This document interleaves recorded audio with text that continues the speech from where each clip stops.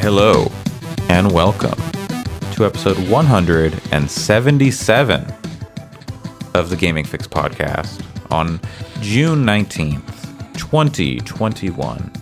I am your host, Andre Cole, aka your partner's favorite E from E3. I am joined today by Alex. Well, not particularly electric, so I guess I'm an expo.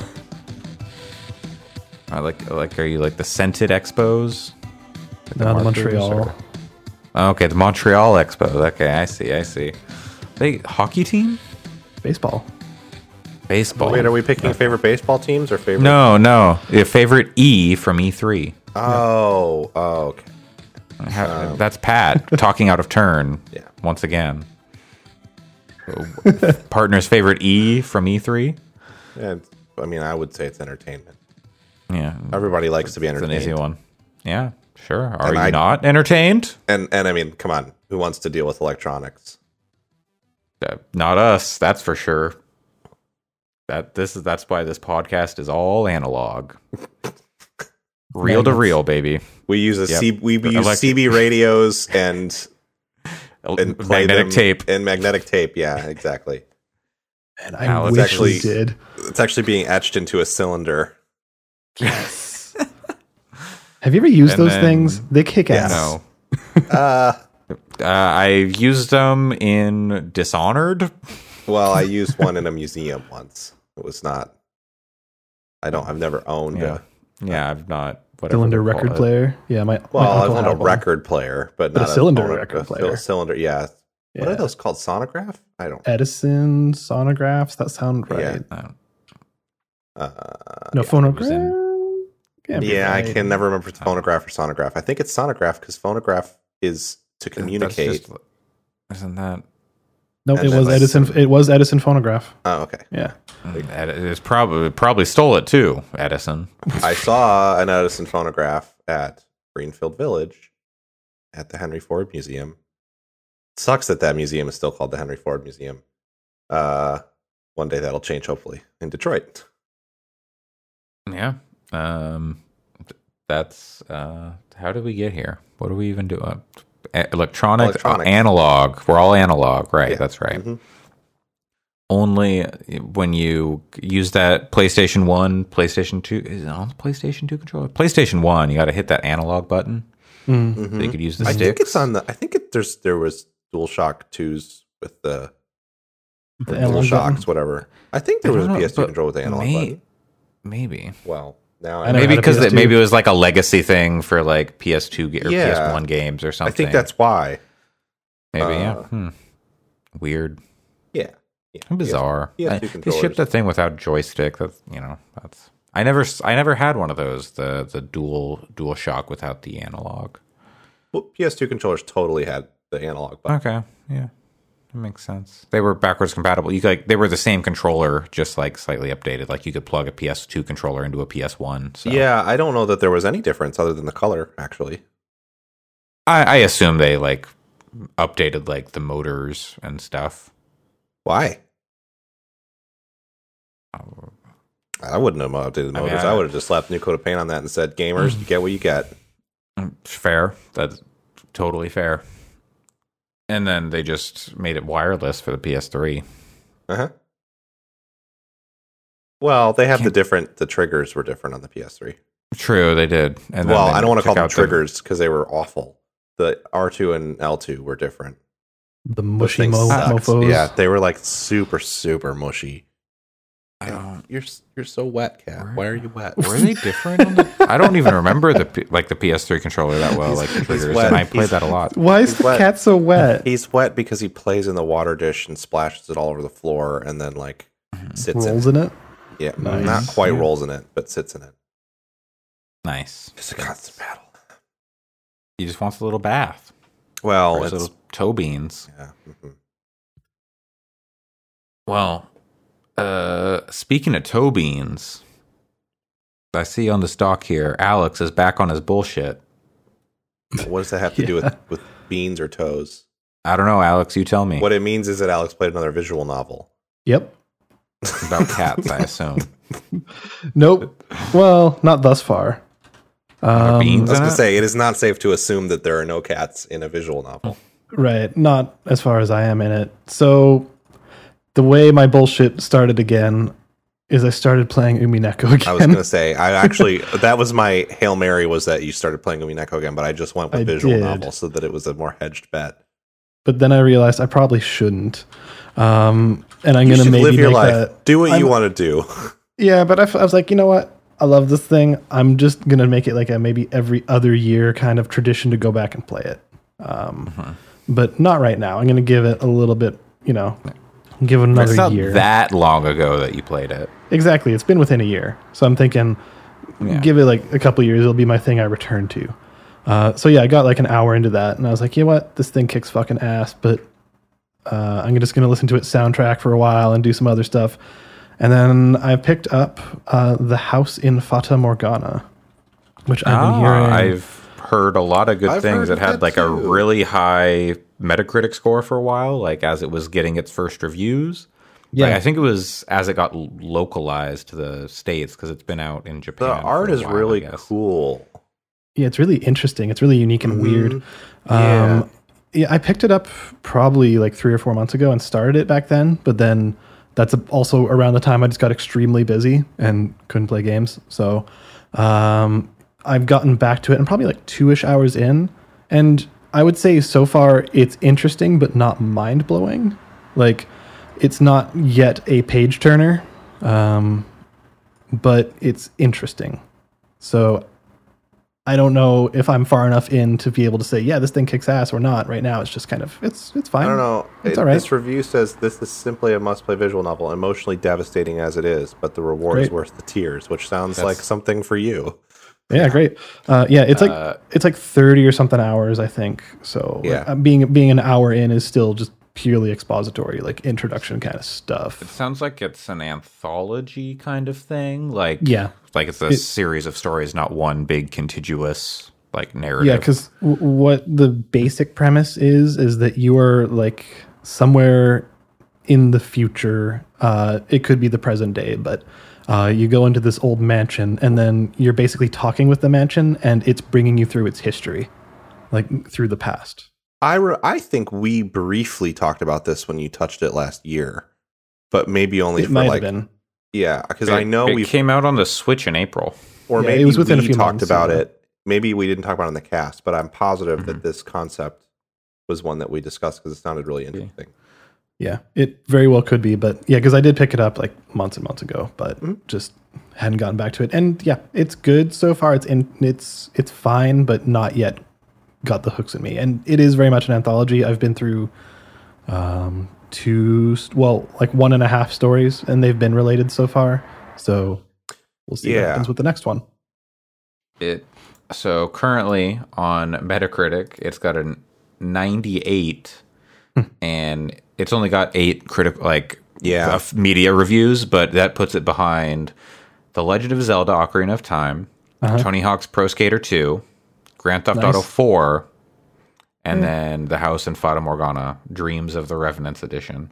I think Then those Soul are Calibur, Grand Theft Auto 5. they're not my Soul favorite Calibur? 3 games, but Soul Calibur for the Dreamcast. The first Soul Calibur has a What? 98 It's a on fucking good game. It's a Metacritic. good game, but why is that like number 5 or 6 on Metacritic? I'm glad that The House in Fata Morgana is breaking that up because those top 3 are not my top 3 favorite games, but I can certainly see an argument for like, yeah, okay.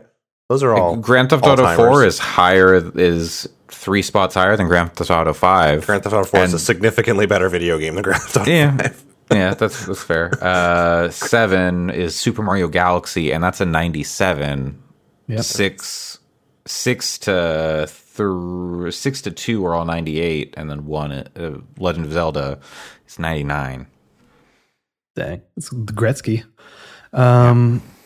Where's Wayne Yeah. Gretzky's what was his hockey game called? Oh God, It wasn't Slapshot. That's what I want to say can't is Wayne remember. Gretzky's Slapshot because that sounds good. wasn't it And just now Wayne Gretzky's hockey? That's Might all I have- remember. we need to get somebody to make a game called Wayne Gretzky Slapshot. I do not see a Blades Wayne of Gretzky Steel. game, these days. a Wayne Gretzky game on Metacritic. It might predate their pathetic, disgusting. Oh, it has to be from like the early 90s. It is, but Yeah. But yeah, House and Fata Morgana, I'm going to continue it. That's all. It's really not that much to say about it so far, other than it seems interesting, and apparently it's really good. Wayne Gretzky hockey is from 1988. Wow. Earlier than early 90s then. Metacritic reviews old stuff. Citizen Kane's on there. Anyway, I didn't mean to derail. This sounds like a cool VN. This is not one of the ones. Occasionally, much like I'm sure how everyone goes, oh, Pat played another weird halfway sim crafting game or something. Sometimes with visual novels, I'm there emotionally, but mostly to support my friend telling us about it. This one looks like I'm very interested to hear how you get on with it, because this one looks interesting to me in a way that not every visual novel is. Yeah, I'm looking forward to when it shows its other side. Yeah. Yeah, and I want to hear about it because I know myself well enough to know that the odds that I actually get through it or ever play it are slim, but I want to hear about it. Yeah. It's one that I'd like to check out, possibly, but then there is like, will I stick with it? Because I know what I want to come to a visual novel for. And, if Alex... Girls. It's murderous bears and weird puzzles. And I like that. Breaking the fourth wall. That's cool. Yeah. And like, just lots of murder. That's what I want in my visual novels. Then do I have... you know what Umineko has? Lots of murders, and it does have a bear. Okay, well, it's a teddy bear. Oh well, is it sentient? Yes. Okay, well there you go. That's okay. I guess that I've been, kind of. Yeah. I'm saving myself for Danganronpa on Switch, which I will. Hopefully finally play it then. We'll get to that because you love the Switch so much. Yeah. Well, but the Switch would be fine for a visual novel. It'd be great. It would be an ideal way to play those games. We'll get to that. V3 was a Vita game, wasn't it? A little later. They all was a three Vita were, game. They placed was not one of them a 3DS game or something? No, that was the 999. Yeah, that was a DSLR. 9999. Yeah.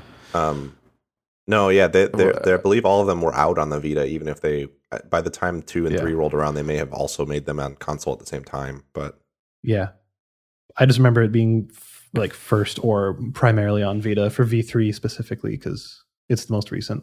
But pretty sure I thought that one was contemporary, like was on console. 5% sure.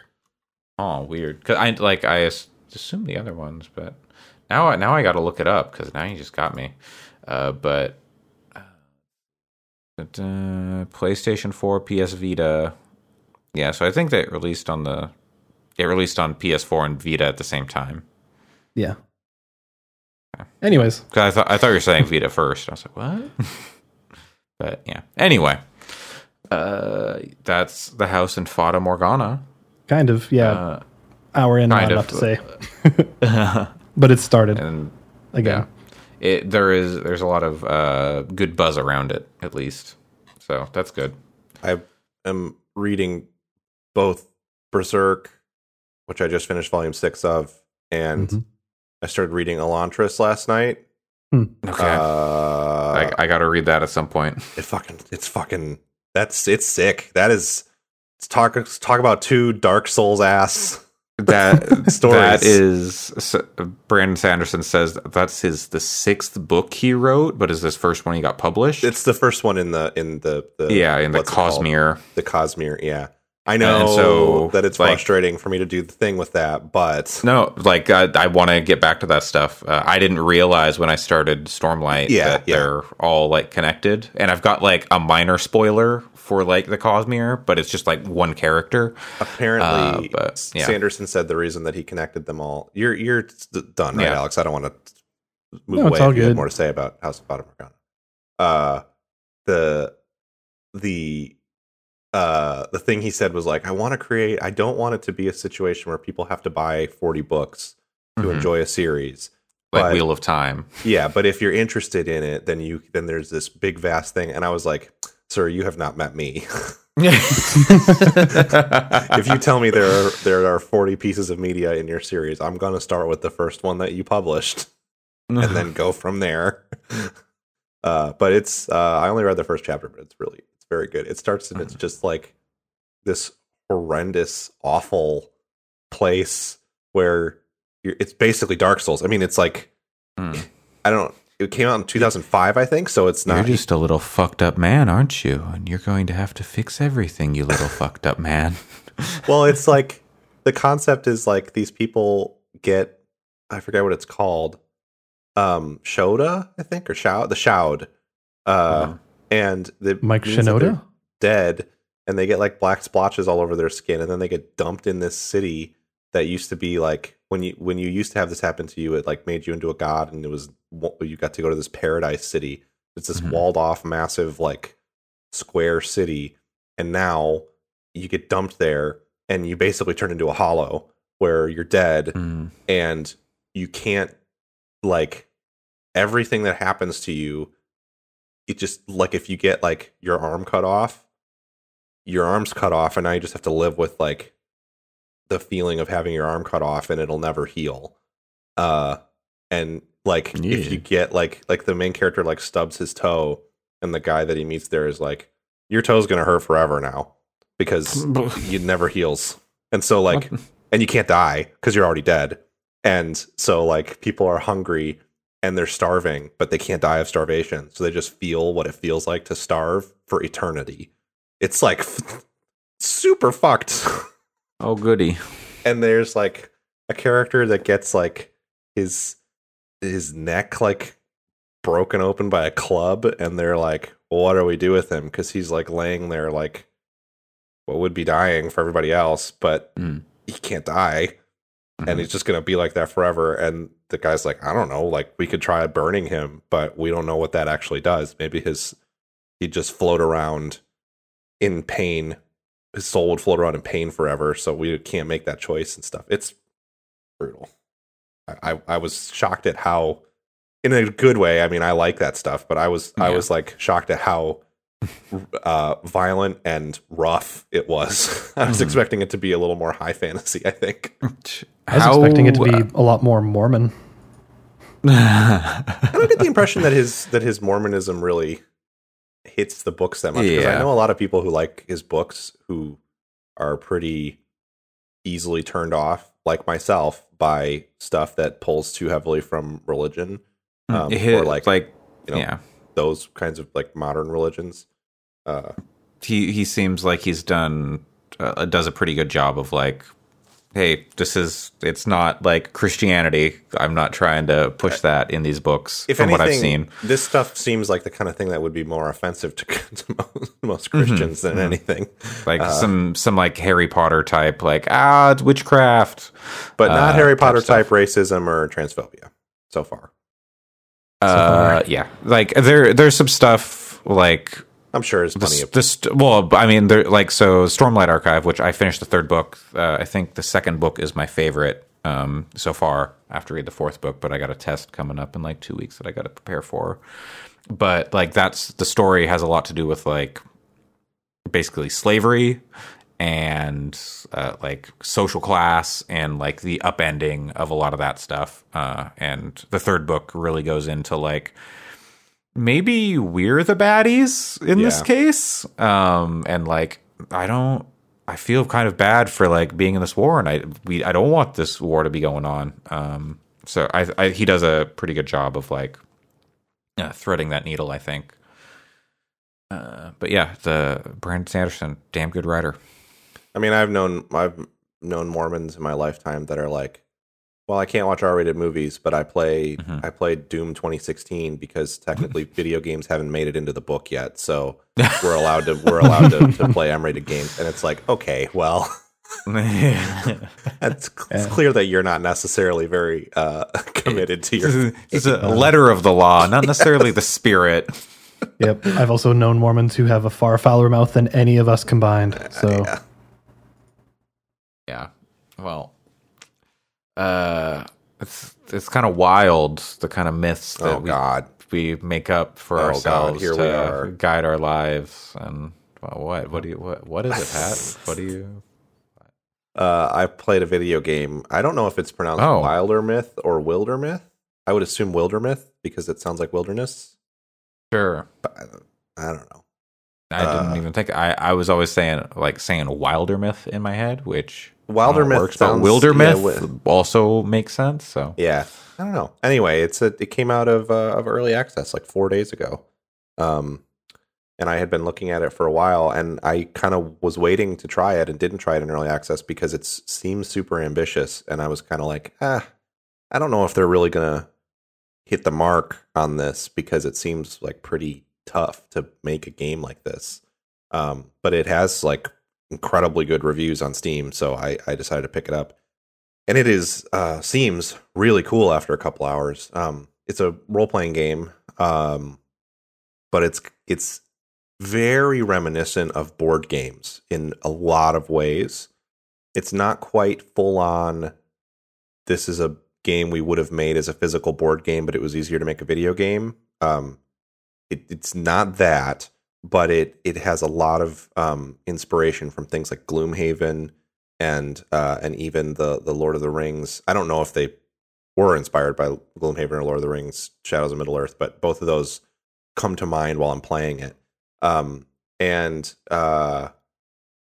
it's like this RPG where you start off by picking a campaign, which is like an overarching story that is authored, and then you make a party of characters. It has this really pretty paper doll, like pop-up book kind of art style.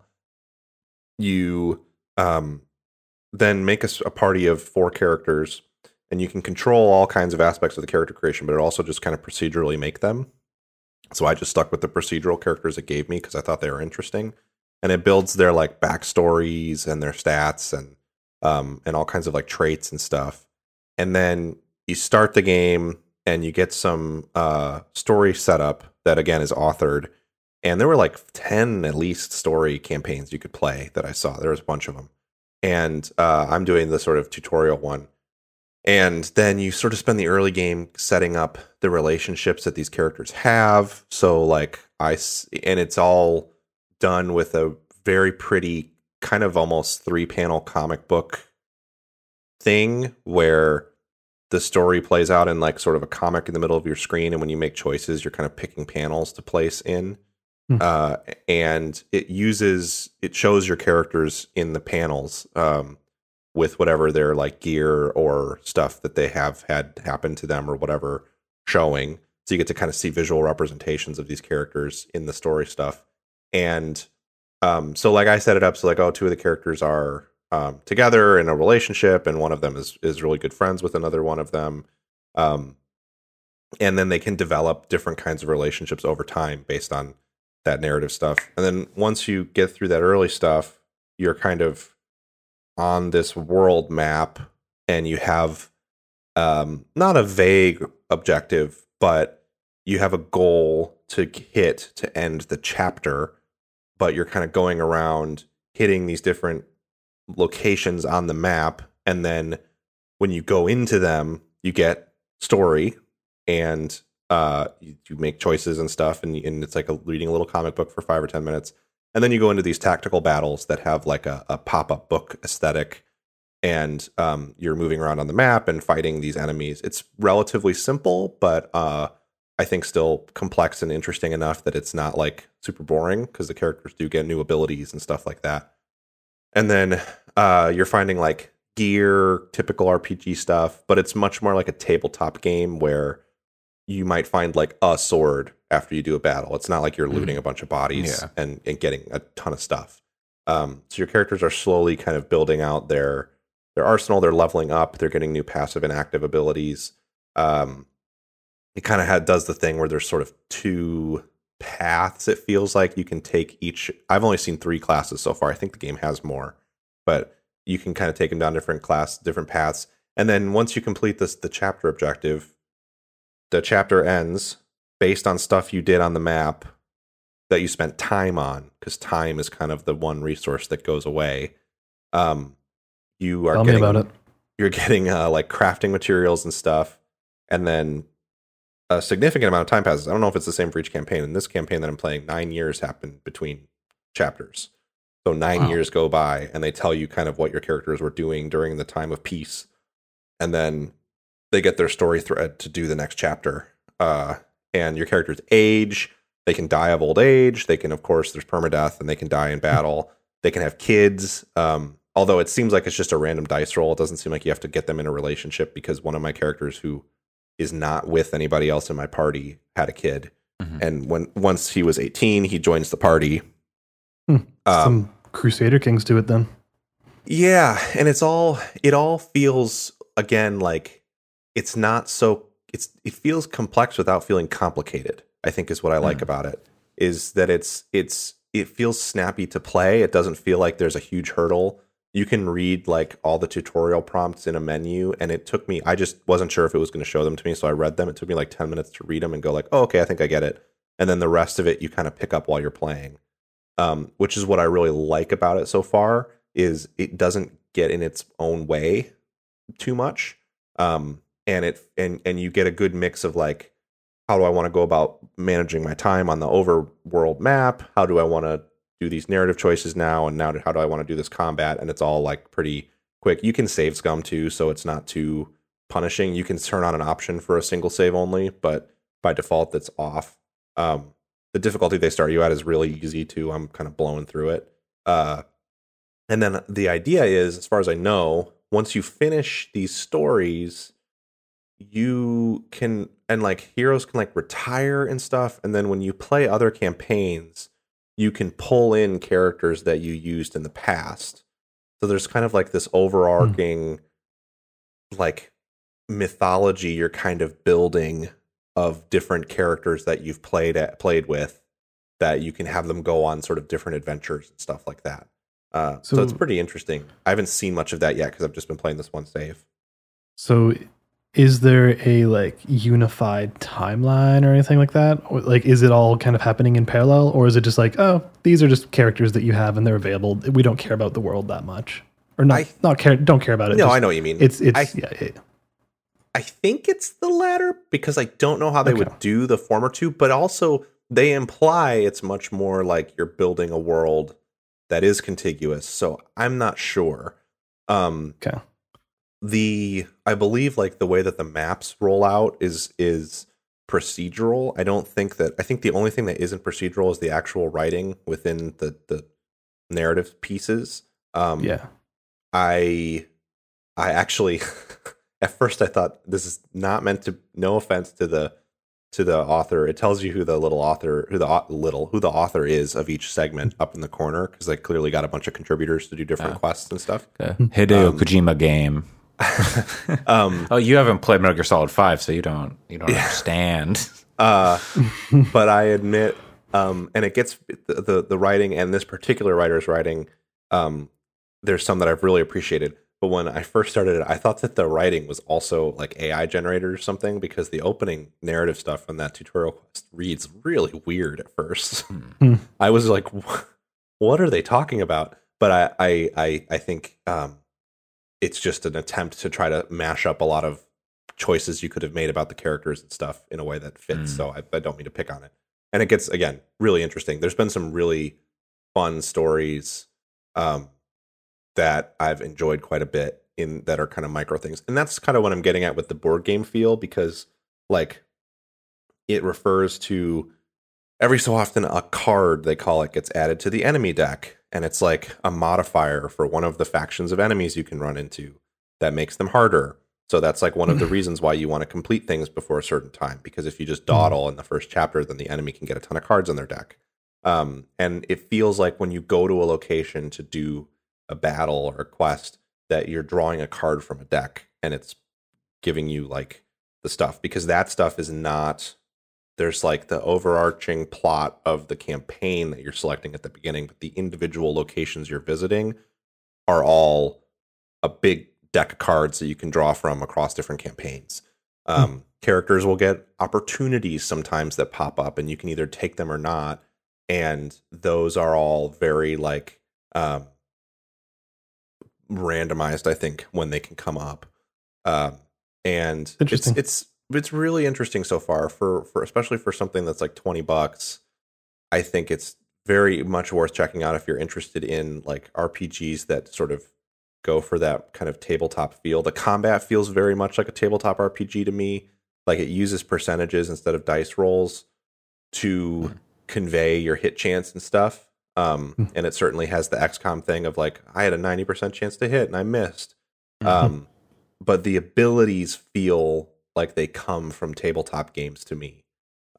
They feel very compatible with something like a D&D or you know, old school role playing systems. So it's pretty neat, and there's so many little touches. Like when you get a new weapon, it'll have a name, and you can rename it if you want, and rewrite the description of it if you want, or you can accept the procedural one that it developed and stuff, which is kind of cool. And yeah, it's a very interesting thing. I had kind of been looking for something like this for a while, a sort of like adventuring game that didn't have 100-hour long main plot that I needed to play through. Like I'm in chapter 3 now of this tutorial campaign after 2 hours, and I'm guessing it has 4 chapters. But then again, there's like 10 different campaigns you can play. So I think there's plenty of playtime you could wring out of this thing. It's just the campaigns themselves are shorter than a big thing. Does it seem like the campaigns, even though they are authored and stuff like that, that they are replayable? I think you could certainly replay them. The one thing I would say that is maybe a slight knock is you kind of have to buy into what they're selling you with some of this stuff, because if you, for example, I think you have to be interested in all 3 parts of this game, of the how do I want to spend my time on the overworld, and there's different like tasks you can do to like improve tiles and stuff like that while you're on the overworld.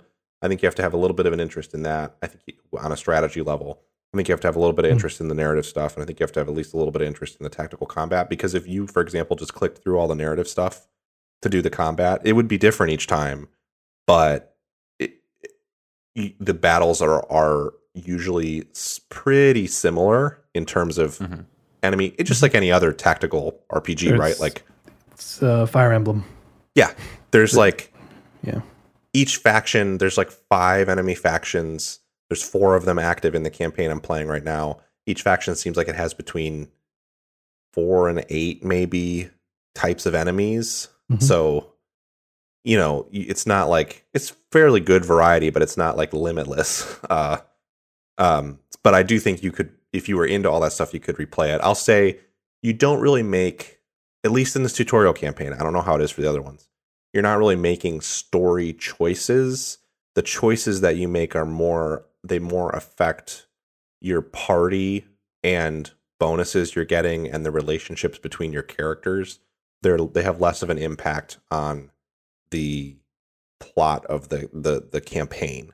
So I don't know that you would get different story outcomes from game to game, but that may be something that is there in the other campaigns. So I'm not sure. I will say I was kind of like looking at the overworld map stuff as seeming fairly simple in terms of like, okay, well, I have like 5 regions and I need to finish this in 300 days, this chapter. I have 5 regions. Each one's going to take like 20 days to explore and fortify to get the most out of it in terms of crafting materials. Because in between chapters, you're crafting upgrades for your characters. And so it was like, okay, well, I can just do this math and it doesn't seem that hard. Now, though, the map has expanded in chapter 3 and I kind of want to go off in 2 different directions. And I have 6 characters. So I could split them into 2 3-person parties to send them in 2 different directions, which is kind of cool. It feels like something. And because you can save scum, I'm going to just try it. And then if one of them gets totally fucked up, then I can go back and take a different approach or live with it too. Make a new party or... Yeah. Like, oh, okay, that kind of worked, but oh, maybe I need to swap things around or something. Yeah, and it's impressive how with just over 2 hours of playtime, I feel like these characters have already like been through a lot, and they have identities to me and stuff, even though they were procedurally generated. They also have a pretty good range of different, like you can set they don't have like male or female, they have masculine and feminine bodies. You can set their pronouns independently of their body type, including non-binary characters, and you can set their like their sexuality can be set independently of like their pronouns and their gender and stuff. So I think they do a good job allowing you to really make characters that you identify with, like you can really embrace the kinds of characters you want to see in these stories too, which is nice. And of course they have like really good different options for like different skin tones and hair types and stuff like that. So I think it's definitely worth your time if you're interested in one of these, because it's all kind of tied together with crunchy enough gameplay to stay engaging at least for several hours anyway. I do hope that there's more classes, because I think I would over the long term like to play with different classes, but in all of their art they show things like dragon people and stuff, which I believe is like high level weird skills you can get to like morph into animals and things like that, which sound cool, and like just something I haven't gotten to yet with these characters. And it's interesting because like these characters are all now in their 50s that are in my party. I have like one of them's kid who's 18, one that I recruited in the last game who's younger, but my like original core characters are all like 50 years old. So I don't know if the different campaigns offer different classes, and that's where I'm seeing some of this weirder stuff or what. But it's interesting. The way they handle, the last thing I would say too is the way they handle magic is interesting. The Mystic class does this thing that they call interfusing with different objects on the map, and the different objects have different spells attached to them. So instead of having a spell book of like 20 spells, it's like, okay, well, you interfused with this bench, so he can explode the bench and do like splint and send the splinters all over the place. Or you interfuse with this rock, you can either have the rock like shoot a shard of itself off as a discus that can bounce around between enemies, or you can use it as like a rock shield for one of your characters standing next to it and stuff. And that stuff is kind of neat. If you see like a lamp, like in a city, like in a town, if you see like a standing lamp, once it's ignited, which it won't be if the fight's during the day by default, but if it's at night, it'll start that way. Once it's ignited, you can cast the spell on it to shoot the fire from it onto enemies and stuff. So the way that magic stuff works is pretty cool. Nice. That's one I've definitely seen on Steam, and I was like, oh, this look is really cool. Yes. And immediately wishlisted it, and cool to hear that you're enjoying it. And yeah. Pick that up at some point. I'm not quite sure how long its legs are in terms of the amount of narrative content there. It's hard to tell from where I am, but definitely seems worth it to check it out if you have an interest in it. Again, it's only like $20 right on sale right now. So yeah, I was under the impression for some reason that it was like more roguelite-ish, I guess. But I guess since it's got like campaigns and saving, it's not. I think it's more that it's roguelite-ish in the same way that XCOM is. You know, like I think because it's not exactly the same every time, right? It's designed for you to play it over and over again, but it's not like hard to get through it, and you're having to try over and over again to do it. And you know, there's difficulty options. You can set it how, like I said, there's like 6 difficulty options, and I think they start you on the like second or third one. I can't remember, but the one that I'm on is very, very doable. It does not, you have to think just a little bit, but otherwise it's not that bad. I had a character die once, and I save scummed it because it was just sort of a silly decision to put him where I did. Cool. All right. That's Wildermyth or Wildermyth. Who knows? They don't even say it in the game. They don't have like Wildermyth. I do. At like the title screen. I don't remember. They might Have the Resident Evil guy. Wildermyth. Well, it's funny because the aesthetic is reminiscent of the Book of Shadows stuff at the early parts of Village. Yeah, sure.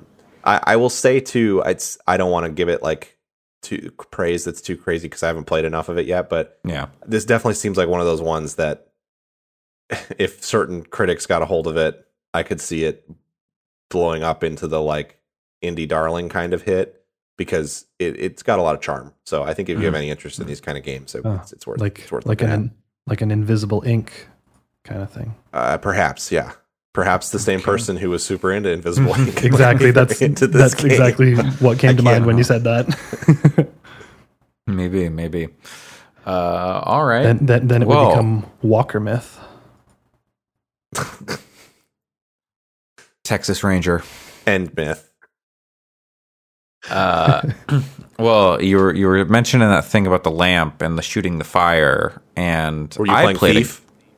No. Hell yeah, let's play Thief. I played a game with like it's kind of a lamp. It's more like a candelabra. Is it a candelabra? I don't even. Is that the thing that hangs? Is it like a candelabra is like the that's like the tall thing that you put the candles in for light, right? Yes. It's like a lamp but with candles, right? But with like multiple candles. Yeah. It's not a menorah. That's completely different. Yeah. I'm playing Chivalry 2. Yeah. And there are candelabras you can hit people with. There are not menorahs exactly. you can hit people with. That would probably be a little more insensitive. Yeah. It's like, that was the moment where I was like, okay, this game's really good. Like I was having fun the whole time, but I was Chivalry 2 fucking rules. I played a lot of that this week too. I just knew you were bringing it up. I've already mentioned it once. So. I just, in a town square fighting, and then I see these dudes running out of like, a church or something carrying these big candelabras in like one hand and like an axe in the other hand, and they're just like swinging and beating people down. It was really something. Chivalry 2 is very good. It is. You can run up to like wells in the town and pull out fish. Mm-hmm. And throw the fish at people. Throw the fish at people. Like, is that? I don't remember that in Chivalry 1. Was that there? No, it's a lot more. Okay. No, it's not. It's a lot more dynamic than Chivalry 1. I mean, one Dan Riker while streaming threw a knife at a body that was hanging and above people, and then it fell and killed someone. I didn't know it could kill That's people. great. Oh yeah. Wow. It's so fun. I mean, a lot of this is morbid if you think of it in real life terms, so I understand that. But it's so funny when you're like trying to beat a gate down. There's like murder holes the defending team can throw rocks down from onto people, and when someone gets hit in the head with a rock and dies in front of you, it's just so fucking funny because it's just like this physicsed out rock hitting them, and then they just kind of go limp and fall. Yeah, it's a game really of good. Well, it's a series now, I guess, but it's a game of excess. Like it's pushing everything. It's like turning every dial all the way to the right. Yeah. Yep. It's, everyone just running and screaming. Ah! Oh man. Does Chivalry 2 have low grav servers? Because that was my favorite thing. I don't know Not if yet. there is yet. Okay. But I'm sure they'll have I options assume for they that could stuff put It it in. was Like so there's a server good and stuff. in Chivalry 1 because like when you're falling from a certain height or you've fallen for enough time, they start screaming. So when you're in a low grav server and everyone's jumping, and by the time they reach their arc of falling down, everyone's just screaming. That's funny. It's really funny. Wow. Yeah, it's a very good game. I have mostly been stuck on the defending side, which sucks, and then I'll get like auto balanced to like the attacking side when it's losing too bad. I'm like, this sucks. Auto balance is one thing I really dislike. So brutal. Yeah. And like they put in bots to like try and even it out, but they're bots. They're not going to be good. In some matches, there are extra bots as well that are just like padding. Like How big are the matches? You can do up to 64 nice. players. Yeah, I don't like. There's a few different like matchmaking. There's 64, 40, and then like free for all.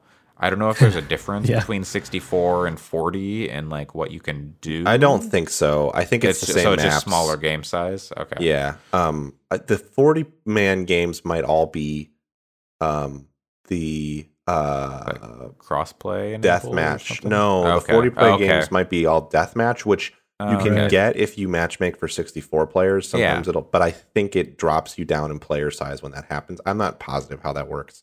I think it was full like 32 per side. There might be some that are like that. I don't think you can do 64 players on the arena map, not the tournament grounds, but the pit, the one with the pits. Yeah, I've only done the 64 player lobby. Yeah, I guess, and I've played it, but I don't know if they. I don't think. I think so. The reason I say this is all that the matchmaking does is find you a server. To drop you on. You could find the servers yourself in the server browser. Sure. And I think sometimes those servers, if there aren't 64 players in the server, they can throw out a 40 player map. But I'm not positive how that works. So I could be totally wrong. I haven't examined it because I don't care that much.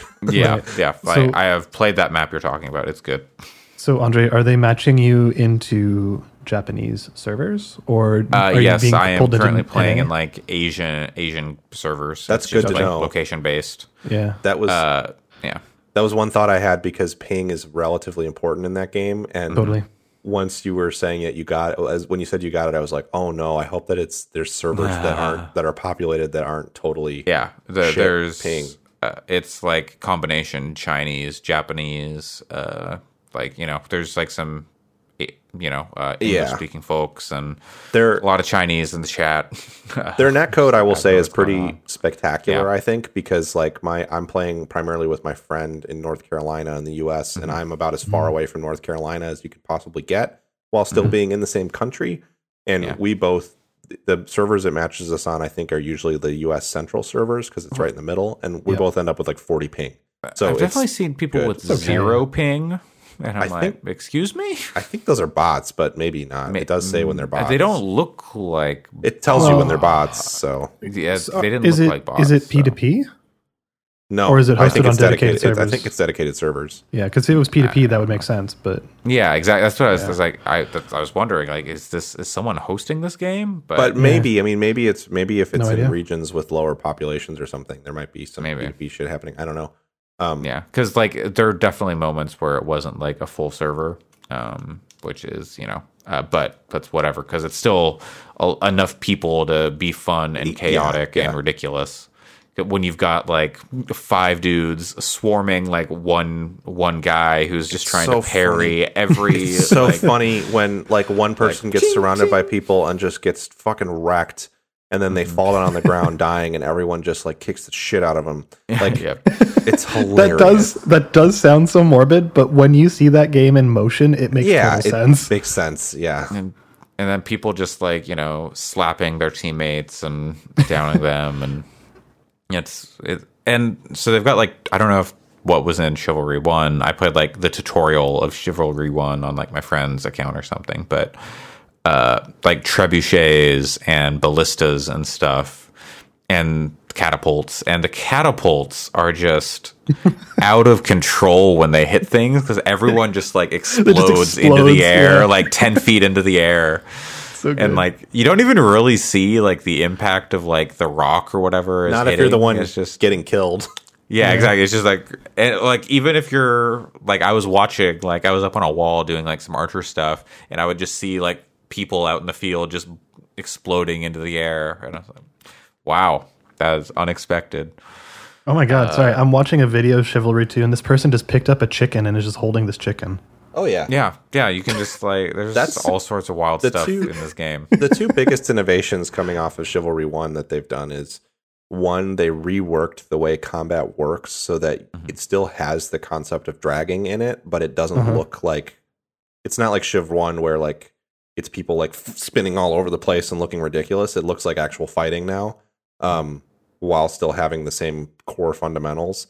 And then you can throw everything. Like you can throw everything as a weapon. One of the Vanguard classes can take 2 primary weapons, and the idea is that you throw one of them and then have the other one. So you can just like overhand a Dane axe and kill someone with it, And pull out another one. and then pull out another one to use in melee. There's an archer Walkers. class that I really like that's like a javelin thrower, And so instead of clicking a mouse button to fire a crossbow or a bow like the other two archer classes, you throw javelins. And it's very fun.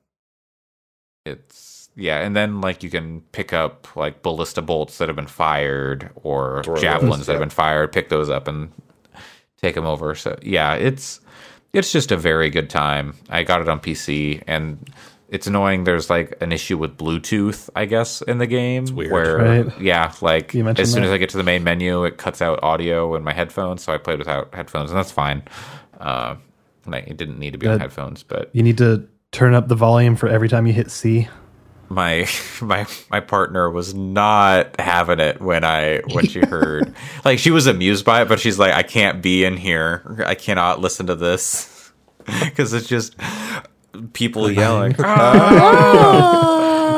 And sometimes you get like the people who like sound a little like hesitant or like scared. There's Oh, different yeah. voices you can assign to your characters. Yeah, Great.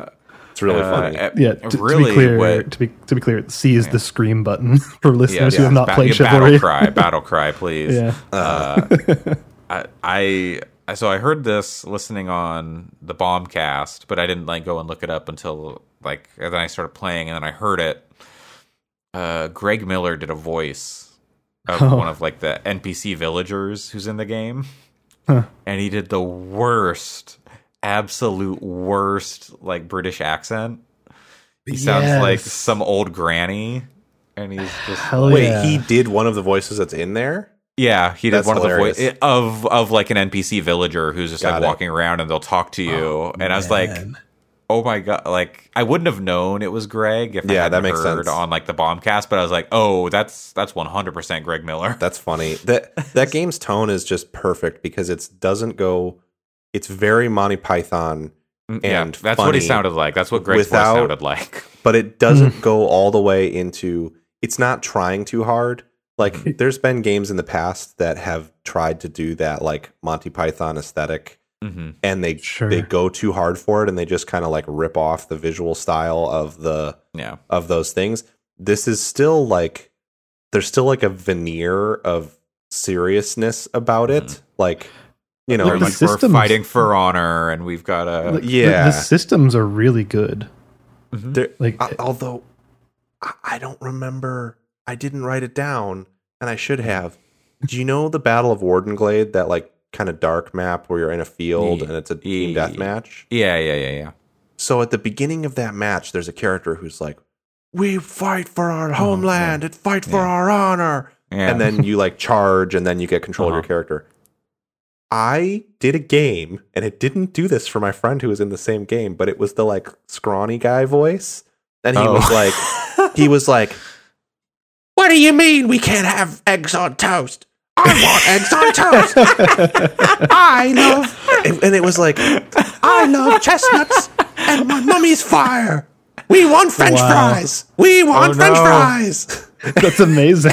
And I was like, did I get like blasted high or something? Because this is, and I guess it's like some kind of Easter egg or something where like 1 in 1,000 games you can get him reading this like weird monologue. And I'm making man. up. He did for sure said, "We want French fries" at the end. That's amazing. The other stuff I can't remember, but it was definitely saying stuff that didn't make any sense for a medieval character to say too. That's very good. I think it was on that same map I had, or it might have been like one of the other ones where, because there's a few where they start off with like you're in a line and your dude is giving you like a rousing speech, but on mine the dude was just like flat on the ground, like halfway spawn, like horizontal, halfway spawn in the ground, and like his armor was twitching as he was talking, and like I just looked down and like see this weird twitching mass. I'm like, this is odd, but okay, whatever. It's not important. Yeah, Chivalry 2 is a good game. If you've got, is it only on like next gen PS5 and Xbox Series XS, or is it on PS4 and stuff? I think it might I don't I'm remember. looking, it is on PlayStation 4 and Xbox One. One. I Yeah. don't know that it has I don't know. 64 players. Yeah, on PS4 probably and not. Xbox One. I I think it's assume not. maybe 40 max on those servers. Yeah. But it has crossplay. Yeah, the I would- crossplay like party system is borked right now, so you can't. Yeah. Like it not. I shouldn't say that. They didn't turn on crossplay parties yet, from what I understand. Mm-hmm. That's coming. And I will say we've had some issues with getting into parties on PC with my friends and I, but I think we found a workaround that involves a bunch of junk. So, but basically, it seems like the Epic Games friend system is really bad, like on a technical level. Yep. Sure. Yeah, And, I believe it. I believe it. That, yeah. So it seems like it's tied to that. It looks like Chivalry 2 on PS4 is 64 players. Okay, cool. So, Wow. so it doesn't look too compromised. Yeah, That- it's definitely like of a level technically visually where it looks good, but it doesn't look like a next gen console game necessarily. Sure. But I would rather it look how it does and run as well absolutely. as it does. It's super well optimized, so it works Yeah. really well. Yeah, Man. like And it run still looks between, like a- 60 and 120 frames per second. So. yeah, it still looks like a modern video game. You know, like it doesn't Yeah, look like yeah. it's from. I play a lot of these kind of big multiplayer games from smaller studios, and most of them look significantly worse than Chivalry 2. Yeah. Yeah. And like Chivalry 1 looked good in its day, which that was what, like 2012-ish, 2011, somewhere around there. So it's not surprising that the same studio would make something that looks great and feels good. If you watch a trailer, it looks like the trailers. It's not. Yeah. They're very good representations of what the game looks like and plays like, what you do in it. It's also nice because like I really enjoy For Honor, but people who play the totally different game, I'll say, if you look at them and think they look similar. For Honor is a fighting game. Chivalry 2 is not a fighting game. But like playing For Honor, people are so good at it that I can't have a good time really, because I don't want to play against bots, but also people are really good at it. Chivalry 2 is great because even if you're not great at it and the other person is really good at it that's across the field from you, there's still stuff you can do. It's not like a fighting game where it's just a total waste of your time to even try, because it's also 64 players, so someone's going to come along and beat the shit out of the person that's killing you if you go back into your line a little bit. Yeah, and they're gonna come. Someone's gonna come up behind or whatever. They're gonna get hit with like an arrow. Who knows? I saw a very chicken, funny chat conversation once in a game where someone was like, "Bro, this game sucks. Every time I get into a fight with somebody, 3 other people show up, and then I get killed, and nobody will let me just like fight single people." And somebody else was like, "Bro, it's a 64 player game. That's the whole point of the game, is that you can't just fight people one on one." And he got really upset. They're adding apparently dual systems and servers that will let you do that if you really want to. But For what it's worth, one thing I remember about Chivalry 1, and I don't know if it's true about 2, is that the community is great. Like really, really open to new players, like, and willing to help, and like they have a great sense of humor. At least that's how it was with the old game. I hope it. I would that's hope so, transcended because here. the game is ridiculous. Yeah. So But hopefully yeah, that maintains. yeah, I'm playing mostly with non-English speakers, so I can't speak to that. I don't know that I would say that the community itself is particularly good, but I never was in the Chivalry 1 community, so I don't know how it compares. This one, it's pretty much like what you would expect from 64 player games with random people on the internet who are mostly shitty, but you can also turn chat off, so it's not really a problem. And I will say, this game, it has a pretty robust set of character creation options, including, I've said this before, but including like, they didn't just slap skin tones on super white looking people. Like each face type has a set of appropriate skin tones, and they have, face types that look like Asian and Southeast Asian and people who are faces who look like the faces that black people have, with appropriate skin tones for them. So it's not like you're just like taking a white person and putting a darker skin tone on them, like in a lot of games. And it has, different hair options and stuff like that. So you can you can play as women, for example. and technically you could play as anybody because they don't really assign a gender to them. They might say male and female faces, but anyway, I think that does scare off a certain contingent of people who tend to be interested in medieval combat games, who are perhaps not the coolest of folks.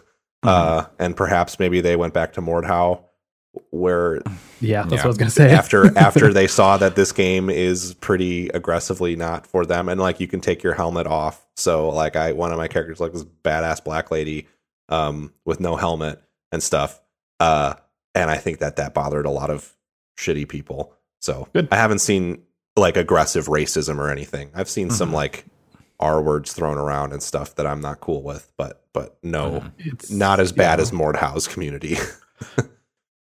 Yeah, that's. I think that's positive in the end. Yes. Yeah. You brought up For Honor earlier, and I was thinking while I was playing that what if they did like the For Honor thing where they're just like we're gonna do like the deadliest warrior type thing. We're gonna pit like samurai versus knights and Vikings. Bring in like battle or warriors from like different cultures and stuff, and that would be pretty fun to like if they had like a samurai aesthetic and like katana in the game and stuff like that. So they said I don't know that they'll ever go quite that far, but they did say in the E3 bit that they had during the PC Gamer Show that they have an update coming that focuses on like that they're really interested in different time periods, different medieval time periods. And the first Chivalry was particularly focused on the early medieval period in terms of the kinds of weapons that it was. And this one is focused more on the late medieval period, and that their first update, major update, is going to kind of continue that trend. It has a bunch of new armors in it. And then it also has a new map, which looks awesome. But that they made it sound like the different time periods thing. They're going to go kind of backwards in time with different weapon options and stuff.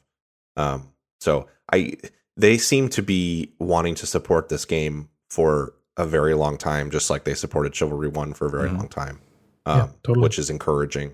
They have like I have to imagine at some point they'll start putting battle passes out. Right now, they have paid currency you can buy, but all it does is let you buy cosmetic items before you can unlock them through gameplay. And the grind to get them through gameplay is not like crazy. No. But if you really, really want a certain helmet that you can only get after playing a class for 10 hours or whatever, you can buy paid currency to get it ahead of time. I have to imagine, though, they haven't said they're going to do battle passes, but I have to imagine they're going to want to keep making money off of the game to keep developing it, which is reasonable. I mean, and expected. Definitely.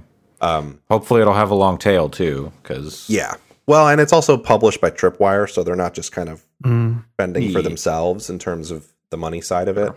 Yeah, I thought Deep Silver was involved with it. Deep Silver too, Yeah. I don't know what in what capacity they're like it's co-published. Gotcha. I'm not exactly sure what the. I wonder if that's how in that breakdown is. Territories. Might be like Tripwire's North America. Yeah. Deep Silver everywhere like else. Europe or something. I don't think I've seen a Tripwire or a Deep Silver logo on my copy, whatever digital copy of the game. Yeah. But it could be that Deep Silver is active in like Europe and Asian territories. I don't know. Could be. Cool. Okay. Yeah. Well, that's Chivalry 2. And then also this week, there was a little event. You might have heard of it. Square Enix had a big old, like, I don't know, 40-minute video. It was hottest shit this week. Pretty chaotic. Yeah. And I'm here to kill that chaos. Just like the McElroys in their hit podcast, The Adventure Zone, where they killed chaos in the most recent season. Yeah, that's. I heard spoilers. That season was a banger. It sounded bad. Yeah. But that's not why we're here. We're here to talk about Stranger of Paradise, Final Fantasy Origin, which was like kind of leaked and rumored reported on a couple weeks ago by Imran Khan over at Fanbyte. The trailer was so stupid. That's one of the dumb, like, it was good. It was funny. I'm not like trying to say the game looks bad because of it, but holy shit. The trailer was dumb, and it also looked like a PS2 game. The game how is it shitty too, but how is it in motion? So it's, I don't know if it's like alpha or beta. Like it's not finished, and they've done this with Neo. This is made by Koei Tecmo, Bandai Namco, and they are pretty good about like, hey, we're gonna put out like a sample of the game. We're gonna take feedback on it, and then we'll like adjust accordingly for the final thing. That's good. Even playing it like on PS5 in performance mode, there's been some like hitches. It doesn't look amazing, but I'd say it looks mostly on par with what I'd expect from a game like this. Like, and I expect it to like get tightened up, look better, have performance ironed out. It very much follows in the lineage of like a Neo, in like, because that's the studio who is making this game. They're the studio who made Neo 2, but it's very much simplified. Like your attack is basically one button. You're just like R1, and you can like they do a lot with that one button. You can like hold it for stronger attacks. You can combo into other attacks. And you've got like a special move on R2 that you can combo into, and depending on like if you'd like R1 R2, that'll be one move. You can set it up like R1 R2 is like another move. So they let you customize your characters in that way. Right. So is the dynamism, I guess, coming from like switching weapons or timing based kind of stuff? It's hard to say because so it is coming from switching your weapons, which in the demo there's 3 like classes you can change to. Like each weapon changes your class. I'll get more into that. Sure. But yeah, so yeah, and you're like building out, and you've got like special moves that you can add in there. But like your bread and butter, like your main attack is just like one button, and then you're comboing off that with like, you know, like, okay, R1 R2 is like a different combo than certain things. And on top of it being simplified in that way, like whereas Neo has like all the stances and all that stuff, this game also has a difficulty selection. So if you're like, the Souls games or you know, that kind of game, it's too difficult, I don't want to deal with all that like perseverance and just like getting my ass beat over and over, like you can put it on easy. So like, there's, you know, nothing to worry about there. I played on normal. I can't say how the balance is on easy, but I think I died once or twice through like the normal enemies on, you know, like there was like one room with like a ton of the bombs, like the, you know, they're fire and they get big and they blow up. There's like 5 of those in like one like hallway, and that room was like a pain in the ass. They did a cool thing in that room where there's like fire, or not there's fire. There's fire because they breathe it, but there's like a bunch of foliage in that room, like tall grass, and if they light that on fire, it burns, and then if you're in the grass, you'll get hurt, which was not something I expected from the game.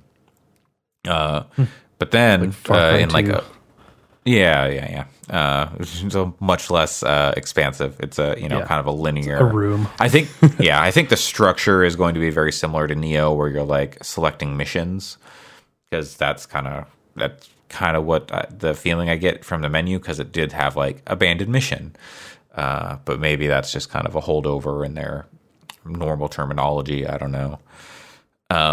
But there was a room where like I ran up around the side as I was looking around, and it's like, oh, there's a bomb up here. Okay, we're gonna fight it. And then I accidentally knocked it off the edge, like down to the lower part of the room. But then I guess it tried to attack, but there was a bunch of grass down there, and then it lit a bunch of like enemies on fire, like down below. I was like, oh, I just like almost killed half the room. Okay, cool. and then was just able to clean that up, which was like a fun little moment of discovery and just like, oh, I did a thing without meaning to. Okay, good. So yeah, that's kind of the basic stuff. You're playing. What's the guy's name? Do you remember? It's not Jack, is it? Is it Jack? Jack. The dude in like in the H&M shirt. I think it's a J name. It's like Jack or Jason or I think he's Jack. And then there's Jed is your like your friend with the knives, and then your friend with the knives. Jed has got like everyone's friend with the knives is actually named Jed. I don't know. It looks to be Jack. Yes. And then the Eminem looking motherfucker. And then then there's Jed, and then there's Ash. That's the main character is Jack, a man consumed by a need to destroy chaos. He is accompanied by his companions Ash and Jed. Yep. There we go. So you've got two friends with you.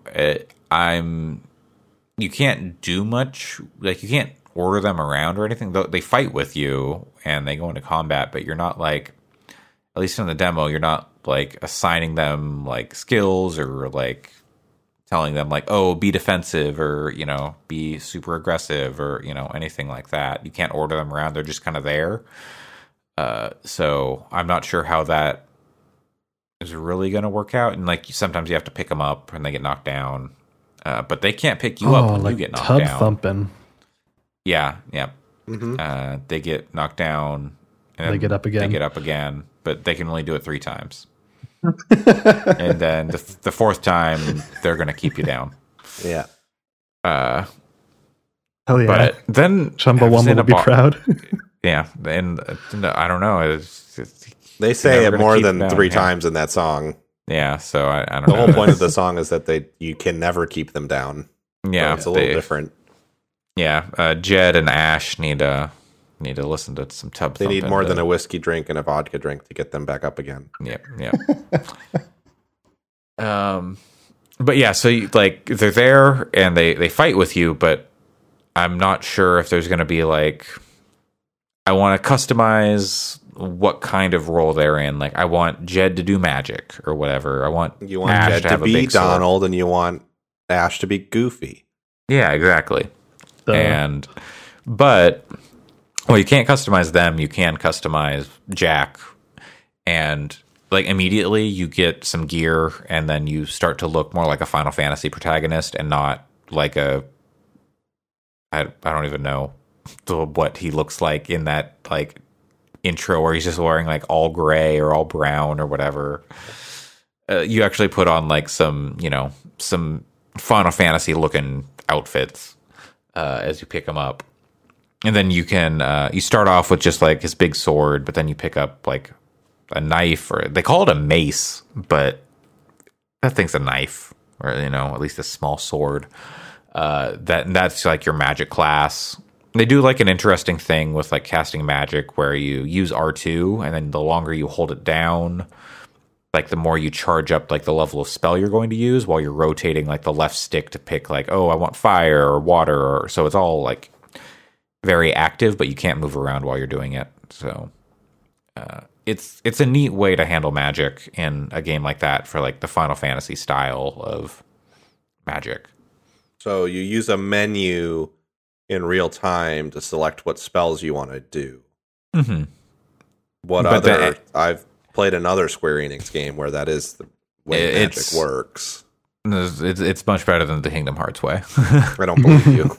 It is. And you can like, and using like the combo system, you can make it so you'll cast, like you can like combo into like casting a spell so you don't have to wait. And stuff like that is pretty cool. And then there's a lance that is in there. And you can set up different... So, like, you can switch between 2 weapons. So you can have, like, I'm going to have my lance and my magic equipped, or my sword and my lance, or, whatever. But for each weapon, you can select a different loadout. Like, different, like, equipment. So you can have, like, oh, I want the Twilight set for the sword, because that's, like... the stats that are good for the sword, or I want the caster set for the the magic thing. And when you change to that weapon, you'll actually change your equipment. So you'll change all your stats. You don't have to like, oh, well, I need to have stats that are good for this and this, or, pick one and then like this one suffers, which you do a lot in Neo. You're just kind of one set of gear and then you change your weapons. But here, that's the weapon and the gear are very tied together. Is there materia? Not that I see. Materia wasn't that's Final Fantasy VII thing. Yeah, too. materia wasn't a thing in Final Fantasy 1, which is this game is a prequel to, so I doubt right. Okay. Gotcha. Mm-hmm. Yeah, that big guy in the trailer is Garland, who's like he's in the demo yeah. too. Mm-hmm. He is the final boss of the demo. I did not beat him. I did not put in the time to finish him. Maybe I will. Maybe I won't. I don't know. But does it seem good? It seems fine. Like it's hard to say from like one level and where is this in the game, and it definitely seems more accessible than something like Neo because it's just there's a lot less going on. Like because Neo there are so many like stance changes and types of weapons and systems going on that it's very difficult. Everything in Stranger of Paradise, Final Fantasy Origin is much more streamlined and simplified in a way that there's still challenge there, but it doesn't seem like there's as much of a hill to climb to get good, as it were. Cool. If the game will be good overall, hard to say right now. Like, I think that'll depend a lot on what they do with Jed and Ash, and if how the combat kind of changes and evolves, because there's only there's a handful of enemies in the demo, but they're not like the most interesting things. But yeah, I think there's potential there. It just kind of depends on how expansive it gets and what they let you do. Cool. I wanna get the Neo collection from. I have a voucher for a free game on the Sony Rewards website, but it's sold out. You really could just play Neo 2. You don't. Yeah. But if it's free, Sure. My other options are MLB The Show, which I buy every year and then don't ever play. So I'm not doing it this year. And sorry, Chris. And it's free. And or Guilty Gear, which I've heard somewhat mixed things about from people, even though it looks awesome.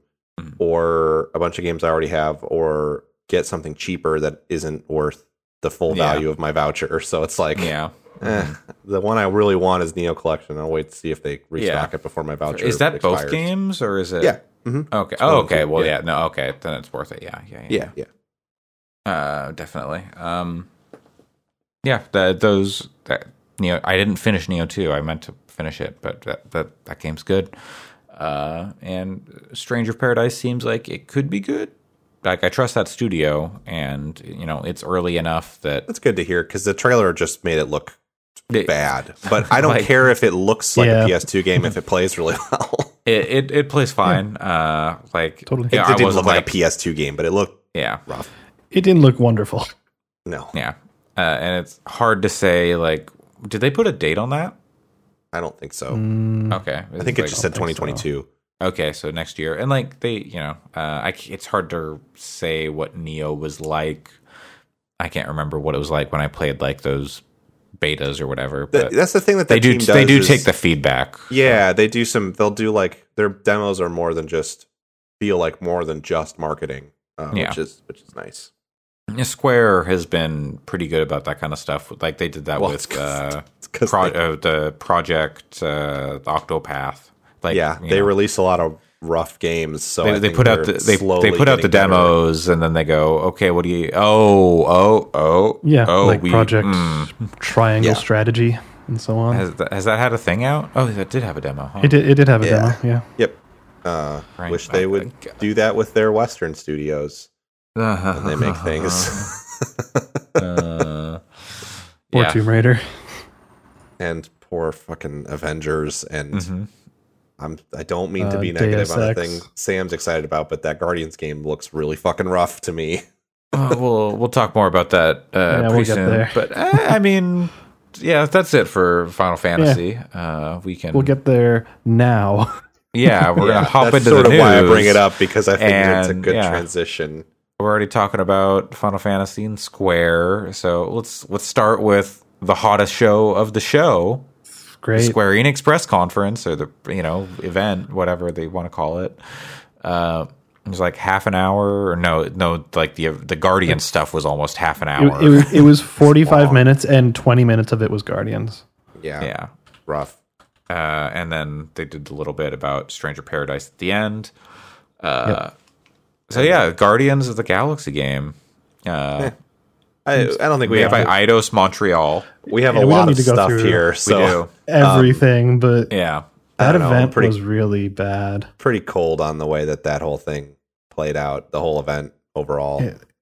It seemed like all the games individually for this. Well, we're not going to talk about every single game, but Yeah, for the Square Enix event, it seemed like they had Guardians and they had the Final Fantasy or Stranger Paradise thing that they were excited about. Then everything else just kind of got, a couple seconds. It's like, oh yeah, we got this too. We'll throw it away. And I And it was think like it was so that just people don't really get the wrong poorly, impression. Really, I poorly think every paced. one of those games that they showed has potential. Like, Oh, the totally. Guardians game could end up being fucking awesome to play. Just because it looked Yeah. rough doesn't mean that it might not be a great Yeah. game.